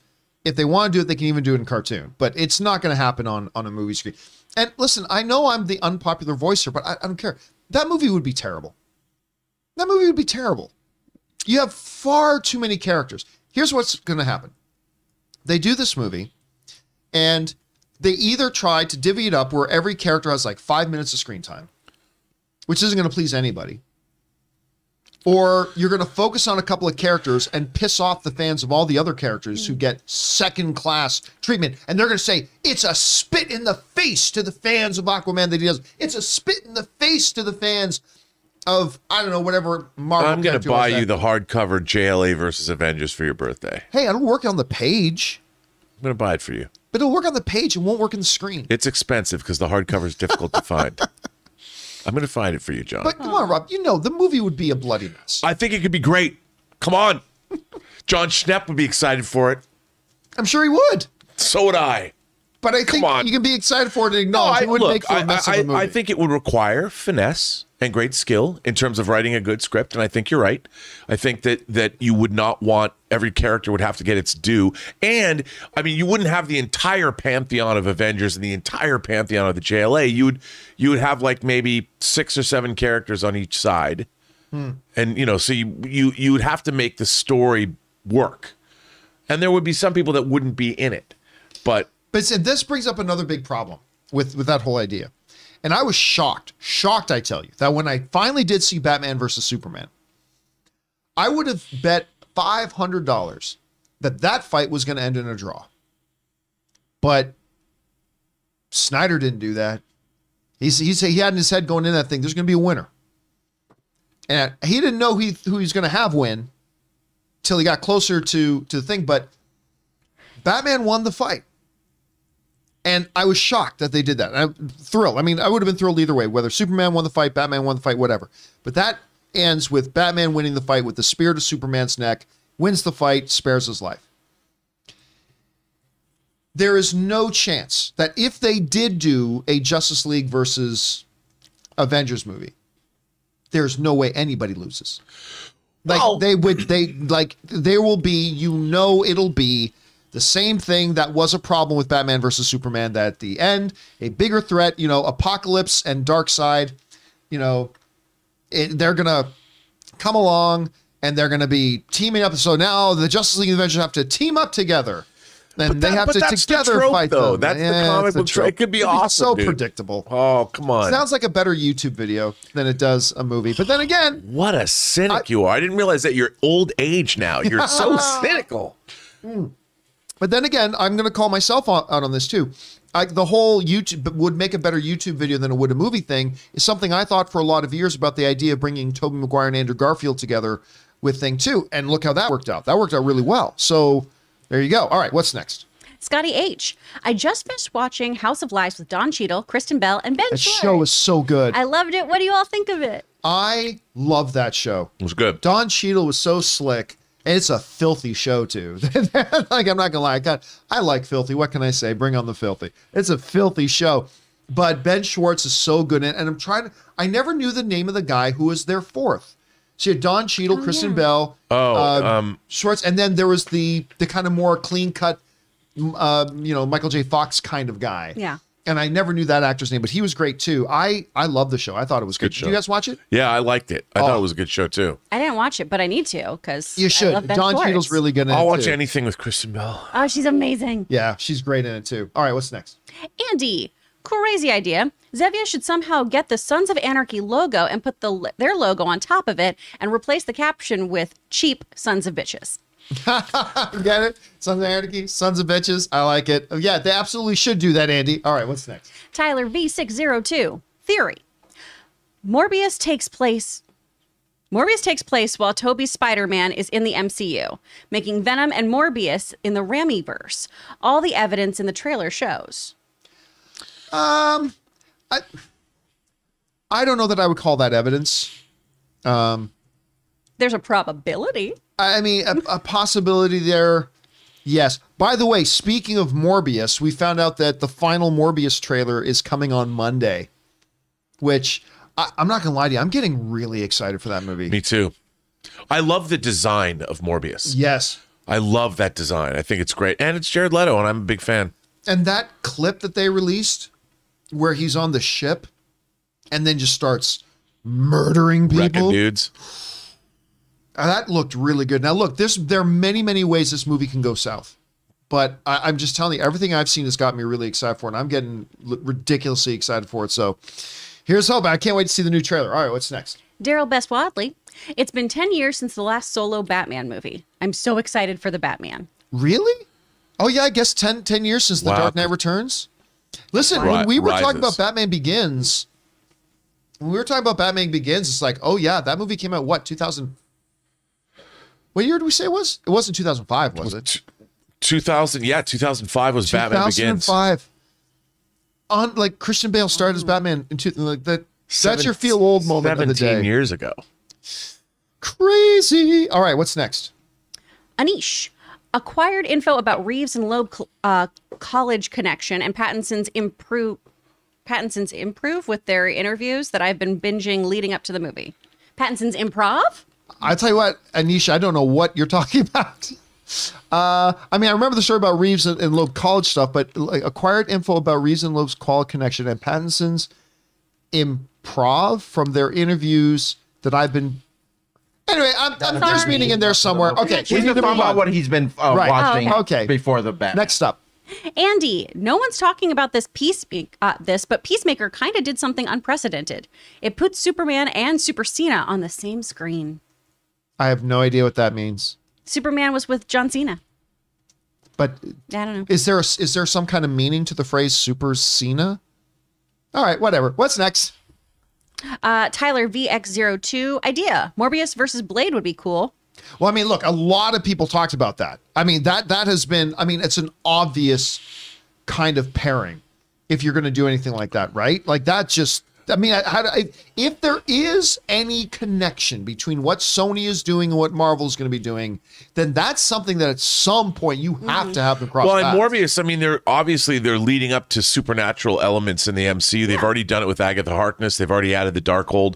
Morbius obviously is more of a quote unquote realistic vampire, but Blade is full on half daywalker, or he is a daywalker. He's half vampire.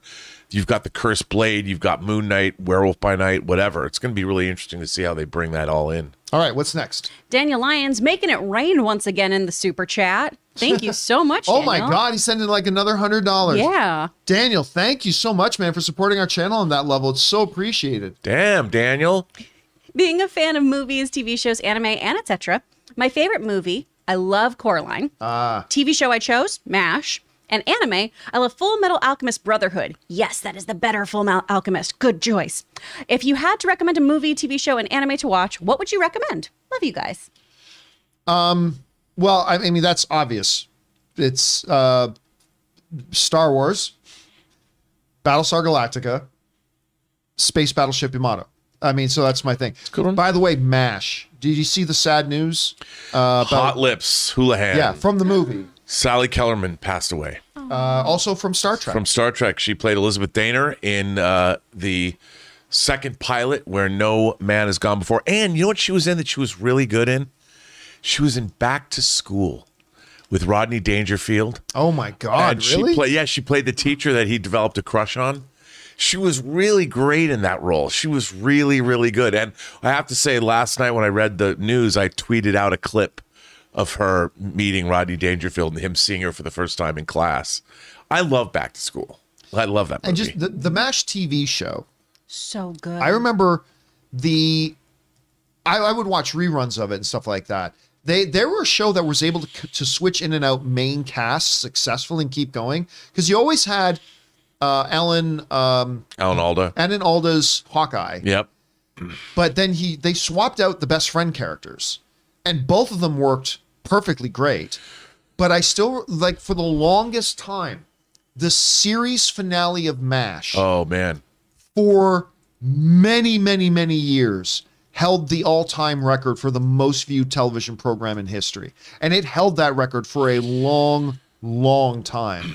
And Yeah. I still remember, as a kid, it stuck with me that the series, we always talk about on the show about how series finales are very difficult to nail, even for the best of shows.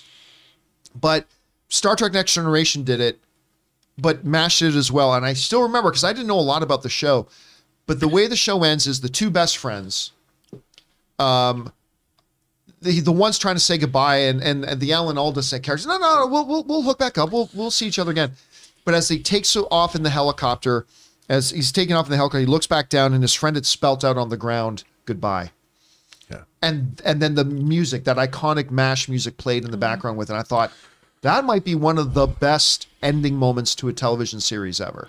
So yeah, really good stuff with that. By the way, since he asked the question, it was what? Best movie? What would you recommend as a What would you movie, recommend as a movie, TV show, and anime? Amelie, if he likes Coraline. Amelie is one of my favorite films of It's all wonderful. time. One of the few perfect movies out there. For TV show, the 80s Wise Guy, especially the first season. And my favorite anime of all time, bar none, is something that's hard to see, but Legend of the Galactic Heroes. From Sentai Filmworks, I spent $800 on the Blu-ray set, the big Blu-ray set. It is the greatest space opera ever. Now, don't get the remake. You've got to get the original OVA series, and it runs 110 episodes. There's a prequel series too, but watch those 110 episodes. It's the greatest space opera ever. Is it available for streaming anywhere? Yeah, it is. You used to be able to get it on YouTube, and they had great fan subs. Because I'm not about to drop $800 to get the disc. No. Well, I don't think you many do people have are. a PlayStation 5. But I can for load most- them to you. I mean, for most people watching right now. No, I think they were on various. It's just, look. First of all, it's kind of like World War II meets Lord of the Rings in space, and it's about the conflict between these two warring galactic empires. And Yang Wen Li and Reinhard von Lohengrin, and it's so good. All right. So good. What's next? All right, Sam Fisher. Has Anne read Marvel's Strange Academy? It's basically Harry Potter with Doctor Strange running a magic school with Wanda Wong and Dr. Voodoo as teachers. No, she's actually way ahead of me on reading a lot of the comic stuff, but I don't believe that is one she's read, and I've never heard of it, to be honest with you. Doctor Strange running a magic school doesn't sound particularly appealing to me, but maybe it's great. Are you I've not aware of read this that. one? All right. Thanks for the recommendation, Sam. What's next? Casey Mack. It's a shame not a lot of people are talking about the bad guys. I thought the second trailer looked great. Really liked the animation. Any chance it could be a surprise hit? It could be. I'll be honest with you. I haven't watched the new trailers. They showed us some preview stuff at CinemaCon like how many months ago was that now? I can't even remember. But they showed us a bunch of previews for it last year at CinemaCon. And I just remember thinking it didn't look very good to me, like at all. I had no interest. But to be fair, I should check out the new trailers and see it. But yeah, I'm not hearing a lot of people talking about it. I watched it the other day. I was totally not on my radar, and I was doing my own show, and somebody who said they worked on the film at DreamWorks Animation said, "What did you think of it?" And I looked at the trailer. I liked it. It looks fun. All right, what's next?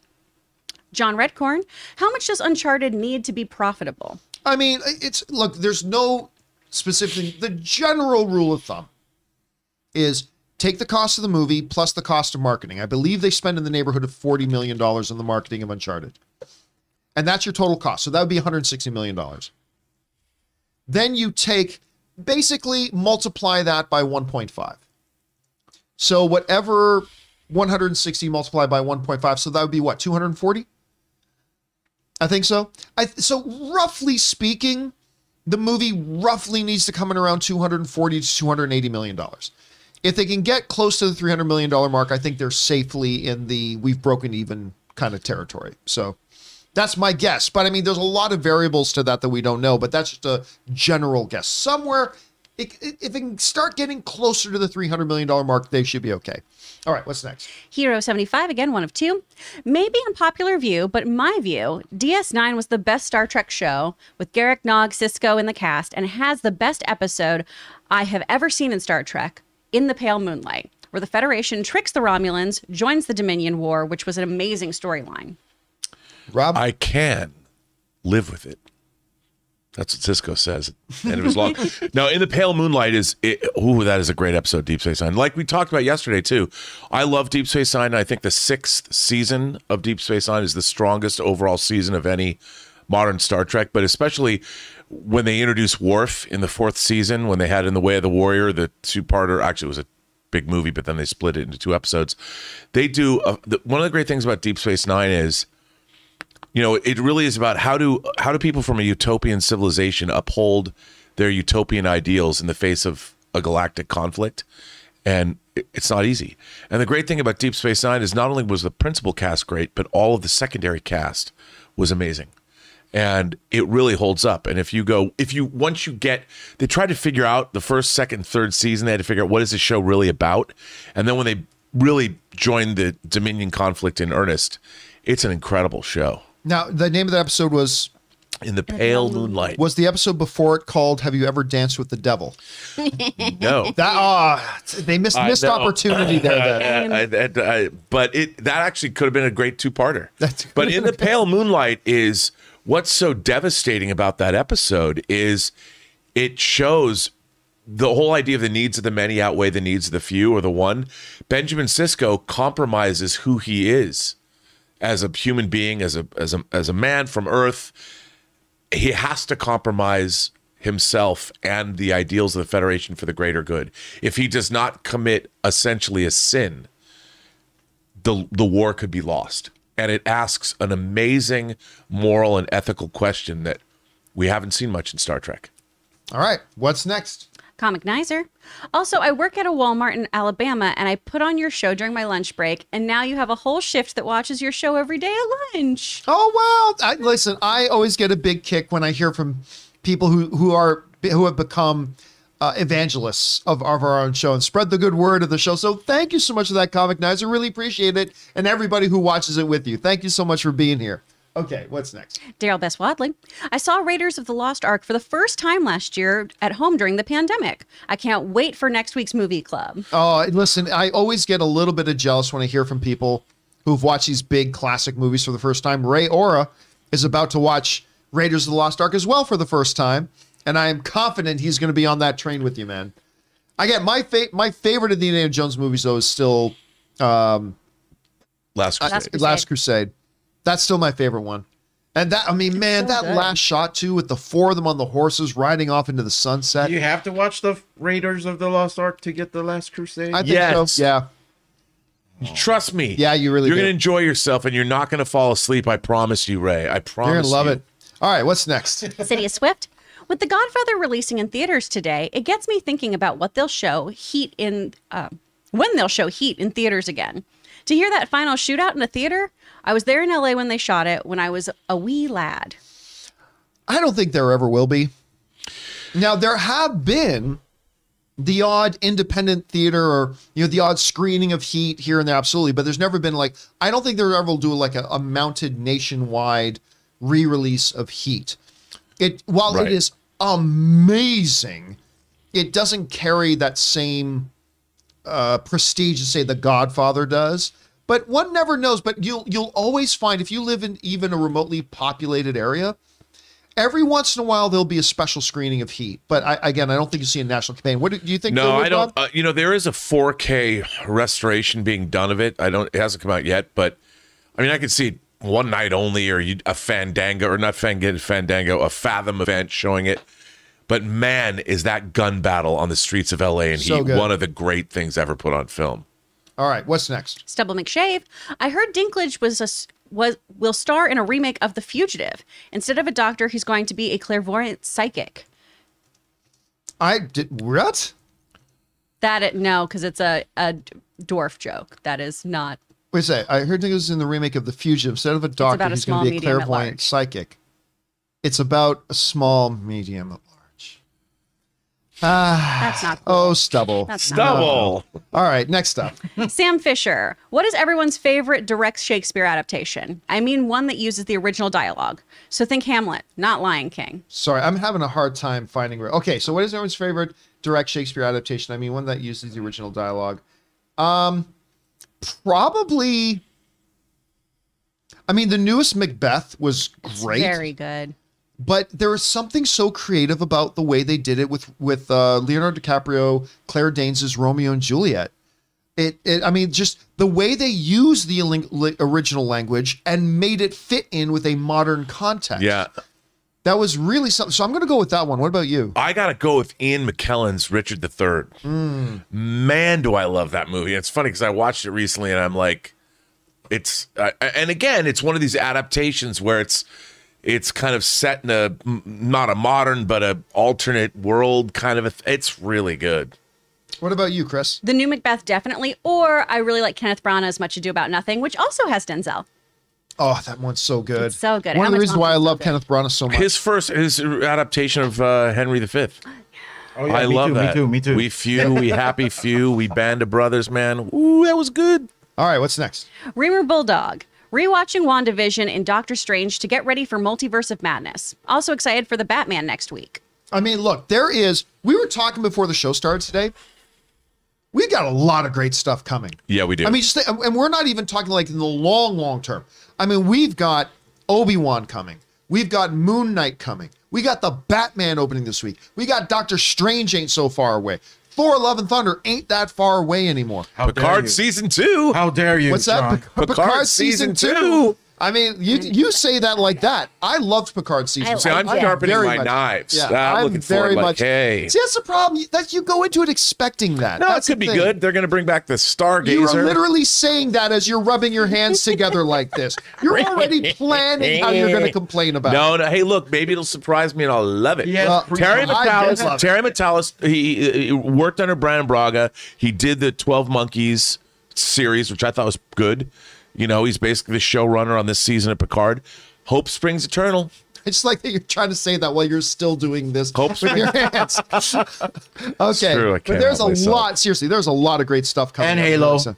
And Halo's coming. See, because you know what, your enthusiasm has gotten me excited about it, and I wasn't excited about it before. I but got am two now. seats right here on this Warthog for you, and Rob. I know Chris is already in, right, Chris? All right, what's next? Reamer Bulldog. Rewatching WandaVision. Oh, we just did that one. Whoops.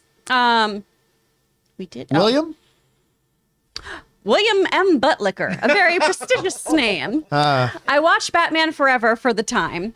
Now I can't stop listening to Seal's Kiss from a Rose. Let's bring that song back for the Batman. I'm telling you what, no, in all seriousness, there are some songs that have forever like imprinted for me in my memory their association with a particular movie. Like Bryan Adams, Everything I Do for You, Robin Hood, Prince of Thieves, right? Just right there. Never close your eyes. And it's Top Gun. But Seal's Kiss from a Rose is so, and whenever I hear that, whenever I see Seal, I see images of that Batman film in my head.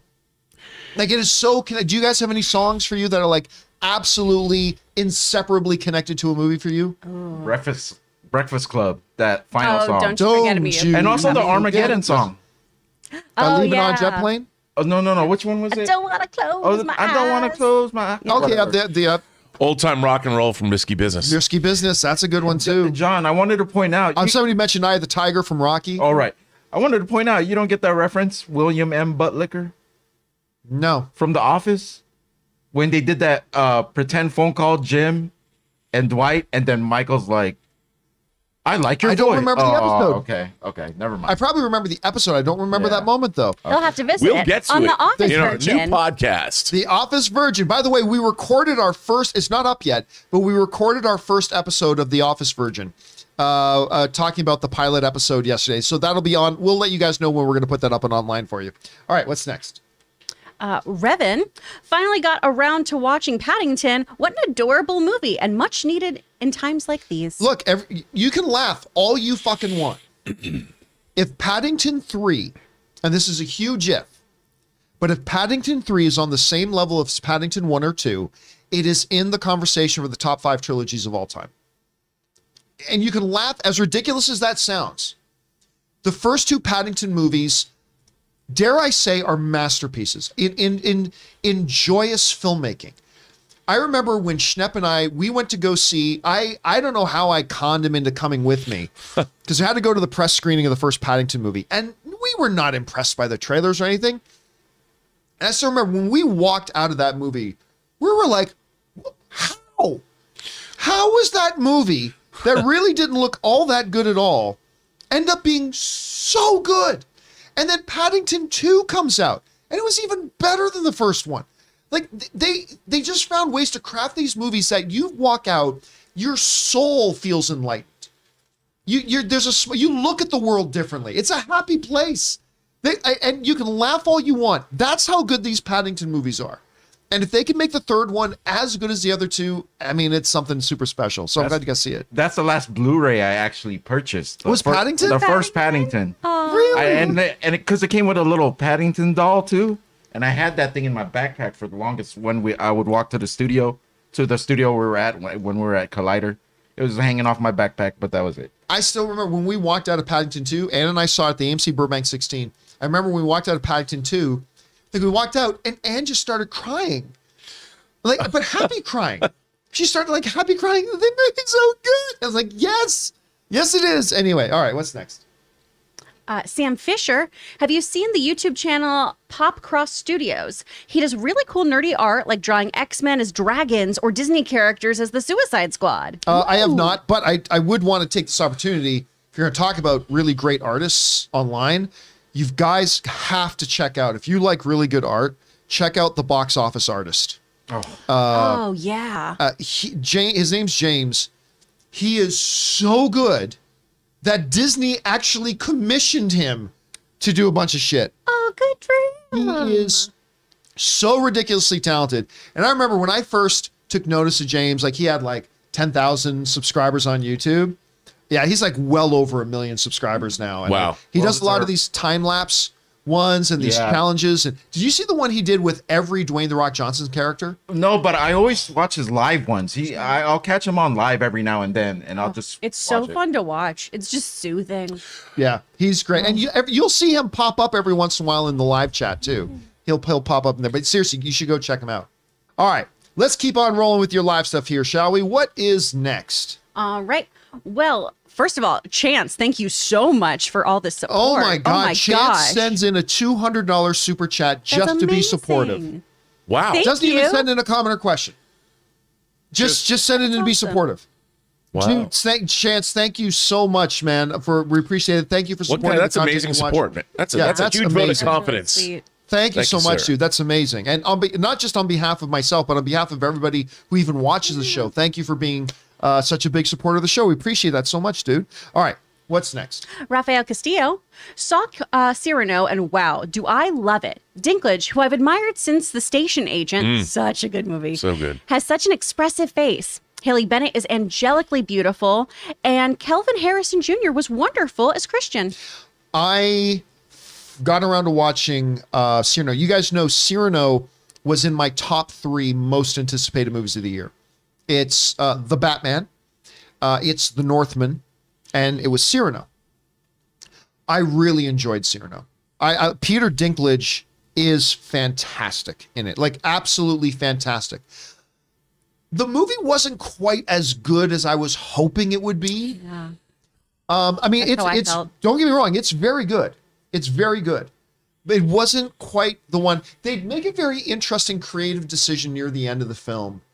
There's several musical numbers, and I know you've seen it too. Yeah. There's a musical number in it where they go, you know, heaven is wherever I fall. So, but it was like completely out of place with the rest of the movie. It's like this whole movie is about Cyrano and Roxanne and Christian, and then all of a sudden, they take this 7-minute segment of the movie where it's all about these other men going to war and the tragedy of them dying. It's like, but this isn't connected to anything else we've been doing, and I just couldn't connect with that scene or whatever, and it just felt like a waste of time. Exactly. When watching it too, that was one of my husband's favorite songs. But it was like, but this isn't It is part a of great this song. story, though. Yeah. This seems so disconnected from the rest of this story. And a lot of the music too, I just was wondering why everything was so slow. Some of the numbers at the beginning of the film, I was like, can we just like double time this? Yeah. Can we really, really have some fun with this, especially if we're singing while we're doing sword fighting training and get some really cool choreography in here? Yeah, it was just missing a little something special in there. But Dinklage is incredible. Dinklage in this movie, I'm telling you, there's a couple of scenes where like Roxanne just thinks they're really, really great longtime childhood friends. And the way Dinklage plays the scene with his face about trying to hide the fact that he's desperately in love with her, the hurt that he's feeling that she's expressing affection for another, while trying to put on a facade that he's super excited for her and wants to support her. Like, and you're watching Dinklage doing this and you're like, yeah, this is what, a 4-time Emmy Award winner or however many Emmys he's won. I'm telling you, he's fantastic in it. You're right. The dude who played Christian was wonderful. The girl who played Roxanne is Haley wonderful. Bennett's so good. Although all men around the world watch this movie and go, perfect example about how women don't get it. But that's kind of what probably a lot of things like. It's like the most toxic friend zone ever. Poor Cyrano. But still, like, I think it's definitely a movie worth watching. Again, not as good as I was hoping it would be, but Dinklage, unbelievable. It's a masterclass in showing, not telling. Yeah. He just is. He's so expressive. He does such wonderful work. Such a good job with it. All right, what's next? All right, from KH, who sends in a $200 super chat. Woo! Y'all are wilding today. What is happening? Happy birthday to John. Happy Friday to KH, I don't know what you just wrote, but thank you as well so much for sending that in and supporting our channel on that level, guys. Thank you so much for supporting the content you watch. What does KH have to say? So KH I'm dying to know. Just needed to show my appreciation. Saw a patient watching your show yesterday, and we talked forever about the show, Doctor Strange, and Batman. Hope everyone has an awesome weekend. Love y'all, and especially Chris. Oh. Hi. Okay. KH. Thanks. So, first of all, wow, you saw a patient. Yeah. So is KH a doctor? If they're dropping $200, you a doctor, KH? What's going on? Hi. I love you, Logan. He's in the chat just being like, this bitch right from mine. Well, I mean, honestly, I don't know. Thank you so much, KH, for the kind words, and it's awesome that you came in. I don't know if you're a regular viewer and you happen to also see a patient, or if the patient turned you on to what we're doing here, but good to have you here regardless, and thank you so much for the support, man. We really appreciate it. I just like a doctor talking to their patients about Doctor Strange and the Batman. I mean, I want a doctor like that in my Great life. bedside manner. I love that. You know, That's all right. awesome. What's instead next? of talking about my prostate. Instead of talking about But they need to, Rob. I know. Why, Sanchez? Rob, can you try to convince John to add Blood In, Blood Out, Bound by Honor to Movie Club? Oh I saw my the God. panel you Okay, did. for those of you who don't know, Blood In, Blood Out is like the East Los Angeles Godfather. It was directed by Taylor Hackford, and I was very honored. Last year, we hosted a reunion of the cast of Blood In, Blood Out, including director Taylor Hackford, who is married to Helen Mirren. And if you watch the YouTube show and you watch the whole thing, Helen Mirren even poked her head in and was in it. John, you, my friend. Well, no, we've talked about Blood In, Blood Out, but I mean, it's not going to be a movie club movie because it's hard to get the movie at all. all. Even if people wanted to watch it to participate in movie club, it's going to be very difficult for them to do that. Tremendous oversight, Disney. It was a Disney, well, it was Touchstone. Please, Touchstone, yeah. Please release Blood. I think that's actually Hollywood. It might even be Hollywood Pictures. Please, would you release? Please, I want Blood In, Blood Out on 4K. Please. Yeah, but clearly that's not one that. No, it's so good. But yeah. My car. What's next? Oh, and they just ended on there too that they saw your panel that you did a few months ago on it, and that it was very awesome. Oh well, there you go. Thank you. Yeah. Addison, if this is the same Batman from '89 in Returns, I wonder if that means his Rogues Gallery will carry over, or is simply his Bruce only carried over? You know, that is a question I actually don't really have a solid answer for right now, because I think there's a very, very good chance this isn't the same Batman we saw in the Tim Burton movies. That this is another version, because remember, we saw in the mural in Batgirl, Michael Keaton's Batman with a Robin. And Michael Keaton's Batman never had a Robin. He didn't have a Robin until Val. Until Val Kilmer. And it was a very different Robin. It was a Chris O'Donnell. Chris O'Donnell. It was Chris, yeah. It was Chris O'Donnell. And that wasn't Chris O'Donnell in the mural. So it's very possible this is, you know, Universe 27B X5's version of Batman that also looks like that. But it might be the same Batman. Rob, what do you think? Is it going to be the same Batman that we've seen? It's a good question. I mean, and then you get into the continuity. Is the Val Kilmer Batman supposed to be the Michael Keaton Batman, or is it different? I do want to point out, John, that theoretically Hot Toys is releasing the Val Kilmer and Chris O'Donnell Batman and Robin from Batman Forever in April. Oh, very cool. All right, what's next? All right, from... Can you scroll up for me, John? Thank you. Sam Fisher. I'd be really interested if Matt Reeves doesn't use Joker in his Batman movies. What does Bats look like without one? Because every Batman has had a Joker. I mean, listen, I've heard other people say that before. But why? No, don't get me wrong. I'm not saying every Batman movie must have a Joker. I'm not suggesting that. But like, the Joker is as synonymous with Batman as, I don't know, as the Hatfields are to the McCoys. As, like... That's a great reference you just used right there. Well, thank you so Nicely much. done. One I didn't get at all. What I mean is that they are so synonymous with each other that I don't know how you do a prolonged Batman franchise without having the Joker. It's like having a long Sherlock Holmes things, but never having a Moriarty. Yeah. They are synonymous together. At some point, you need to bring that iteration. So I would suggest that if this Batman movie is good, and if it is successful, and if they turn into the franchise, which we know the answer to all of those is yes, that it doesn't have to be the second film.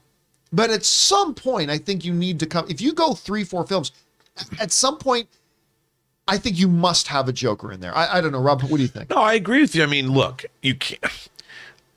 The previous Batman films, we've got 3 Jokers.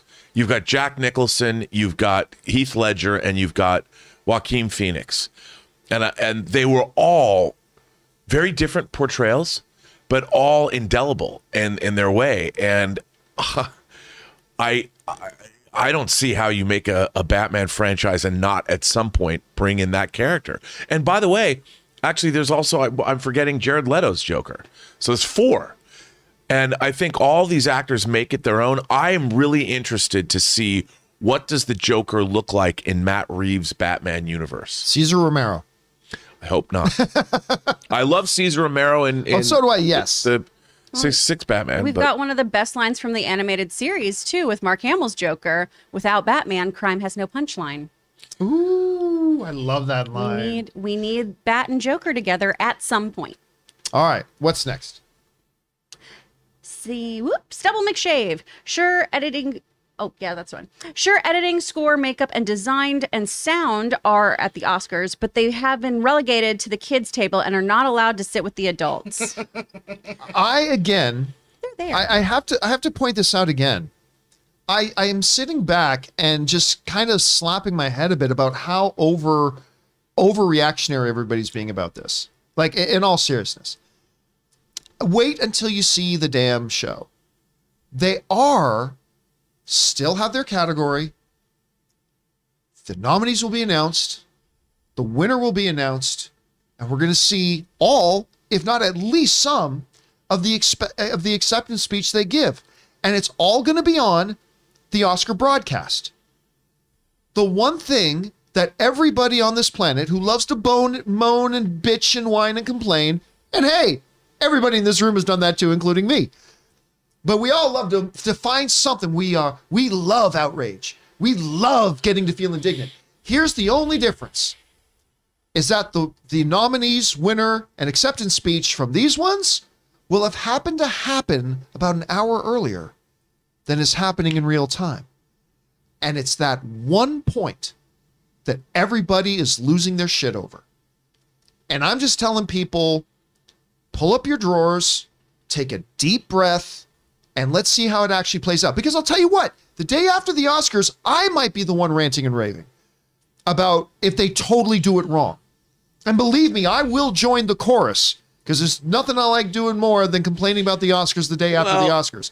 But if they do it right, the way I suspect they will, it's going to be barely noticeable. But, right. And I understand. I take your point about it. We're talking about a show for the audience. But they have made a judgment as far as which categories they feel they don't have to have, that they can somehow say these categories are not as important as these other categories. No, they have not. The judgment they've made is what categories are important to our audience. They are not made a judgment about what categories are important. They're saying this is what we've judged that are the ones that are important to our audience. But here's the thing. And there's a difference. But here's the thing. The Oscars themselves as an award show, it didn't begin as an award show. It is supposed to honor the art of making movies. You either do that and then say, we'll let you in by making a show. Here's a show if you guys want to watch. But they have made a decision. I understand from an entertainment standpoint, but the Oscars themselves are not about the show. They're about honoring the craft of movie making. The show comes next. It comes secondary because it's become a thing. But their own constituency, you've got the actual people that are honoring the art of filmmaking, making a judgment by saying these categories are not as important as these categories. Even though they're all part of the show, they're not being now put on the same plateau. You know, one is being lessened. Not one, but 8 categories. And you're talking about a whole tradition, a whole people that have worked for, decades on their craft. And I think I understand what your point about the show is, but I still can't help. And they're still making a value judgment. I disagree. I think there's a difference between them making a value judgment and making a judgment of what they think the audience is responding to. And I do find it a little hypocritical of the whole movie fandom that every fucking day, all I hear all the time is everybody complaining about the Oscar show. Everybody complains about it. The Oscar show should do this. The Oscar show should do that. Then the moment they do something about the show, people are like, oh, it shouldn't matter. About the show itself shouldn't matter. And I hear, I'm not talking about you, but I'm talking about how many times I've heard this from people. And again, I think at the end of the day, when we watch this broadcast, I don't think there's going to be an issue. I think we're going to see a show that pares down, but I think we're going to see these categories get nominated, and winners announced, acceptance speeches made, and I think it's going to come across almost seamless. And then it's just going to be about complaining on principle. But I honestly think, and again, I could be wrong, and I could be complaining and bitching louder than anybody else the day after the Oscars. But I think it's going to work. I think though that the real problem here is not the show; it's the actual movies that are getting nominated and the place that movies hold in our culture now. And we just don't have movies and the movies that are being nominated for Oscars, the studios are no longer making movies, populist movies that are getting Oscar nominations. And that's the real problem. You're getting films that most people haven't seen that are driving the Oscar But that's been true for a very long time. Well, yeah, but I mean, think about what used to get nominated, say 30 years ago, as opposed to now. I mean, even now we've got, well, movies A24 or whatever, pick your, and I love A24, but I think that the movies that are being nominated are not movies that also capture the popular imagination. You know, like that argument you make about favorite and best. Yeah, but when you go back to the Oscar nomination list for the past 30 years, they're always populated with films that weren't a part of the popular pop cultural zeitgeist, that a lot of people were familiar with. I mean, usually it's always a been mix. the case. Anyway, you know, point taken. My point was made. We need to move on here. Okay, what's next? Daniel Lyon sending in another large super chat. Thank you, Daniel. Oh my goodness. Also, is there a line from a movie or TV show that always hits you in the feels whenever you hear it? For me, it's, "We're going to be okay. You can rest now." I remember when I saw this part in Avengers Endgame, I cried so much. That was a sweet moment. I mean, it was a sweet moment. I didn't think it was that great, but it was a sweet, like, for instance, if we're going to talk about in that series of films, I honestly thought the Peter Parker, "I don't want to go, Mr. Stark," was even more powerful. Like, I thought that was, because, I mean, I think the "You Can Rest Now" would have been something if that had been something that had been planted throughout the MCU, you know, that Iron Man has been looking for his way out. If that was ever part of it, then that last line would have been great to me, but it was still very good. It was still very good to me. But for me, it's always in Rohan shall answer. I mean, that's just, that to me is the one that always gets me. That, and also in Lord of the Rings, "My friends, you bow to no one." That one almost gets me to tears every single time. Do you got one or two that sticks with you a lot? I think this is the beginning of a beautiful friendship. The end of Casablanca. Yeah. I mean, you know, I've loved that since I was a little kid. Or can I guess what you're going to say? His was the most human. Dude, you got it. In all the souls I've encountered in my travels, you nailed it. You nailed it. Good job, man. Good job. Do you have one, Chris? Like a line that always gets you every time? When David Tennant's doctor is saying goodbye to Rose Tyler and he tells her that he's burning up a son just to say goodbye. And also the Rose Tyler eye, and then that cuts off their communication so he doesn't get to tell her that he's in love with her. I sob every time. All right, what's next? Next we have Purple Queen. Happy Friday, John and crew. Wanted to know, what are your guys' favorite comfort shows? Parks and Rec. I mean, like seriously, if I'm like, I've just got a little time to kill and I'm just whatever, I can pop on. Also The Office, but honestly, Parks and Rec, I can play roulette with that any day. Just close my eyes, scroll through the episode list, then randomly hit play and just start watching it. For me, it's Parks and Rec. Do you have one? New Girl. Oh, you know what?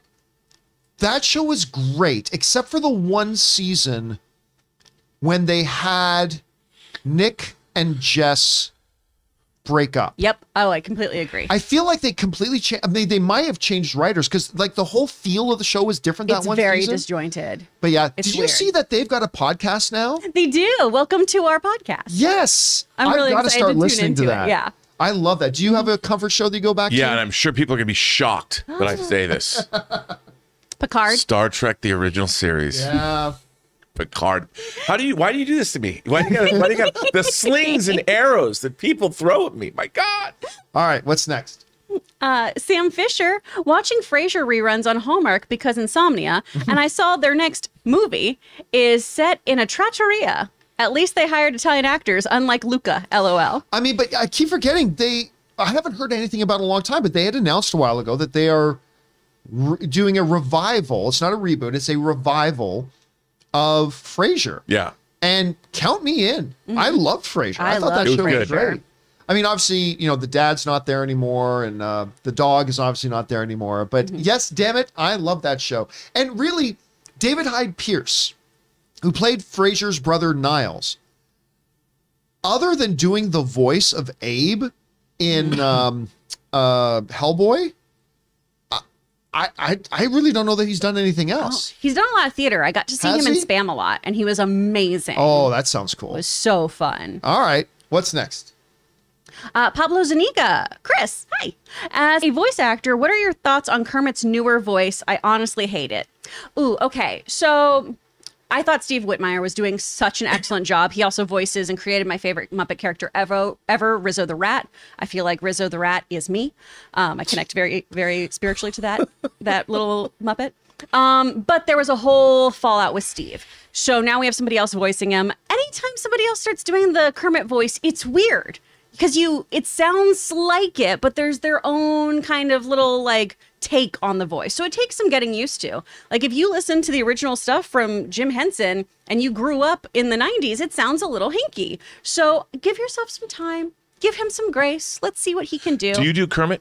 I can't do Kermit. Logan does a great Kermit. Did you guys ever see, I think it was Family Guy, the Family Guy episodes where they do a cutaway and as Peter says something along the lines of, as if like when they got the different voice casts to do the puppets. Yeah. And they had like some deep, like green kind of voice for Fozzie. Waka waka.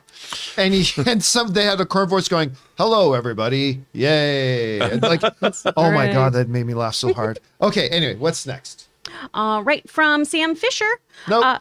Tyler V602. Happy birthday, John. The big 5. Thank you. Yeah, tomorrow's the birthday. Heading out of town with Ann. Gonna have a good time. All right, what's next? Now, Sam Fisher. Just watched a documentary or special on Aardman Animation called A Grand Night In. It was an hour long on YouTube. It was fantastic.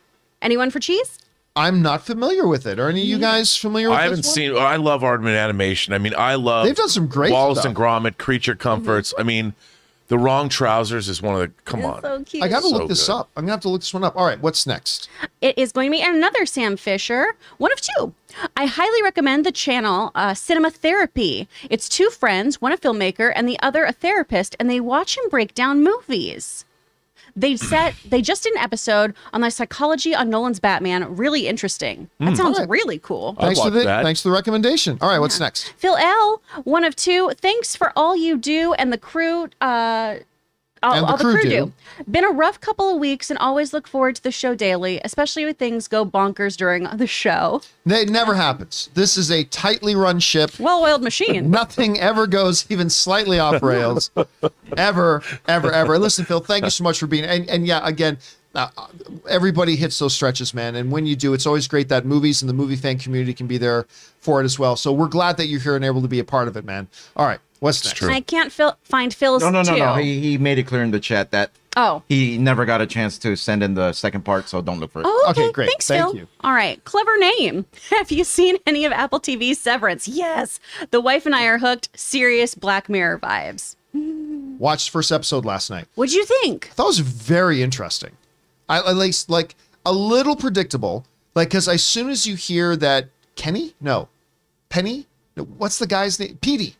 As soon as I heard that Petey's not here anymore, I thought, well, he's clearly going to find him outside of the office. But other than that, the whole notion of it was pretty. And the ending of the first episode is kind of like, oh, okay, what's going on here? Yeah. So, how many episodes are out now? Do you know? There's 3 out now, so I get to watch the third one today. I'm very excited. Okay, so I'm only on episode 1. I got to tell you though, because you guys were talking about it the other day, I quite liked it. Ann and I both quite liked it. Have you seen it yet? I walked in last night and Elizabeth's watching it. I'm like, yo, yo. That's And TV cheating. I was TV cheating. Oh, really? That's a good. That phrase. was TV cheating. I made her turn it off. I'm like, this is unfair. We're watching this weekend.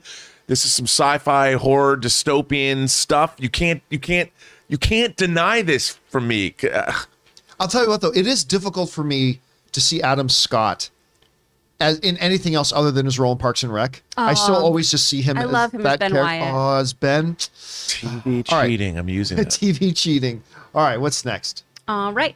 Facility guy. The Batman could have easily been R. Reeves did an excellent job of keeping it PG-13. Well, we'll see. I mean, we got to see the film, which we haven't obviously seen it yet. But yeah, I have a feeling I'm going to walk out going, yeah, that could have been R. That could have been, I don't know. We'll find out though. All right, what's next? Spencer Nielsen. Fun historical fact. Because Adolf Hitler, oh, that worries me, had an interest in the arts, there was found an unpublished manuscript of his second book, Minecraft. Oh boy. No. Y'all. All right, what's next? Kevin Joyce. New Matt Reeves Collider interview got me hyped. Haven't seen that one yet. All right, what's next? And then we've got a bunch of support here. Mr. Cool Breeze 69, Noah AG, Nick Ellion. All right, dude. y'all. And that will thank you guys for sending in those in just to be supportive. And guys, that'll do it for this week's installment of the John Campea Show. Again, guys, I hope you guys have a fabulous weekend ahead of yourselves. I know I'm going to have some fun. I hope you guys do too. And I hope you have a good one. I want to thank the people who are here joining me. First of all, sitting over here, Mr. Robert Meyer Burnett. Robert, where can people find you online? Well, first of all, John, I want to wish you a very happy birthday. thank you. It is great to be working with you. We're having such a great time, so thank you very much.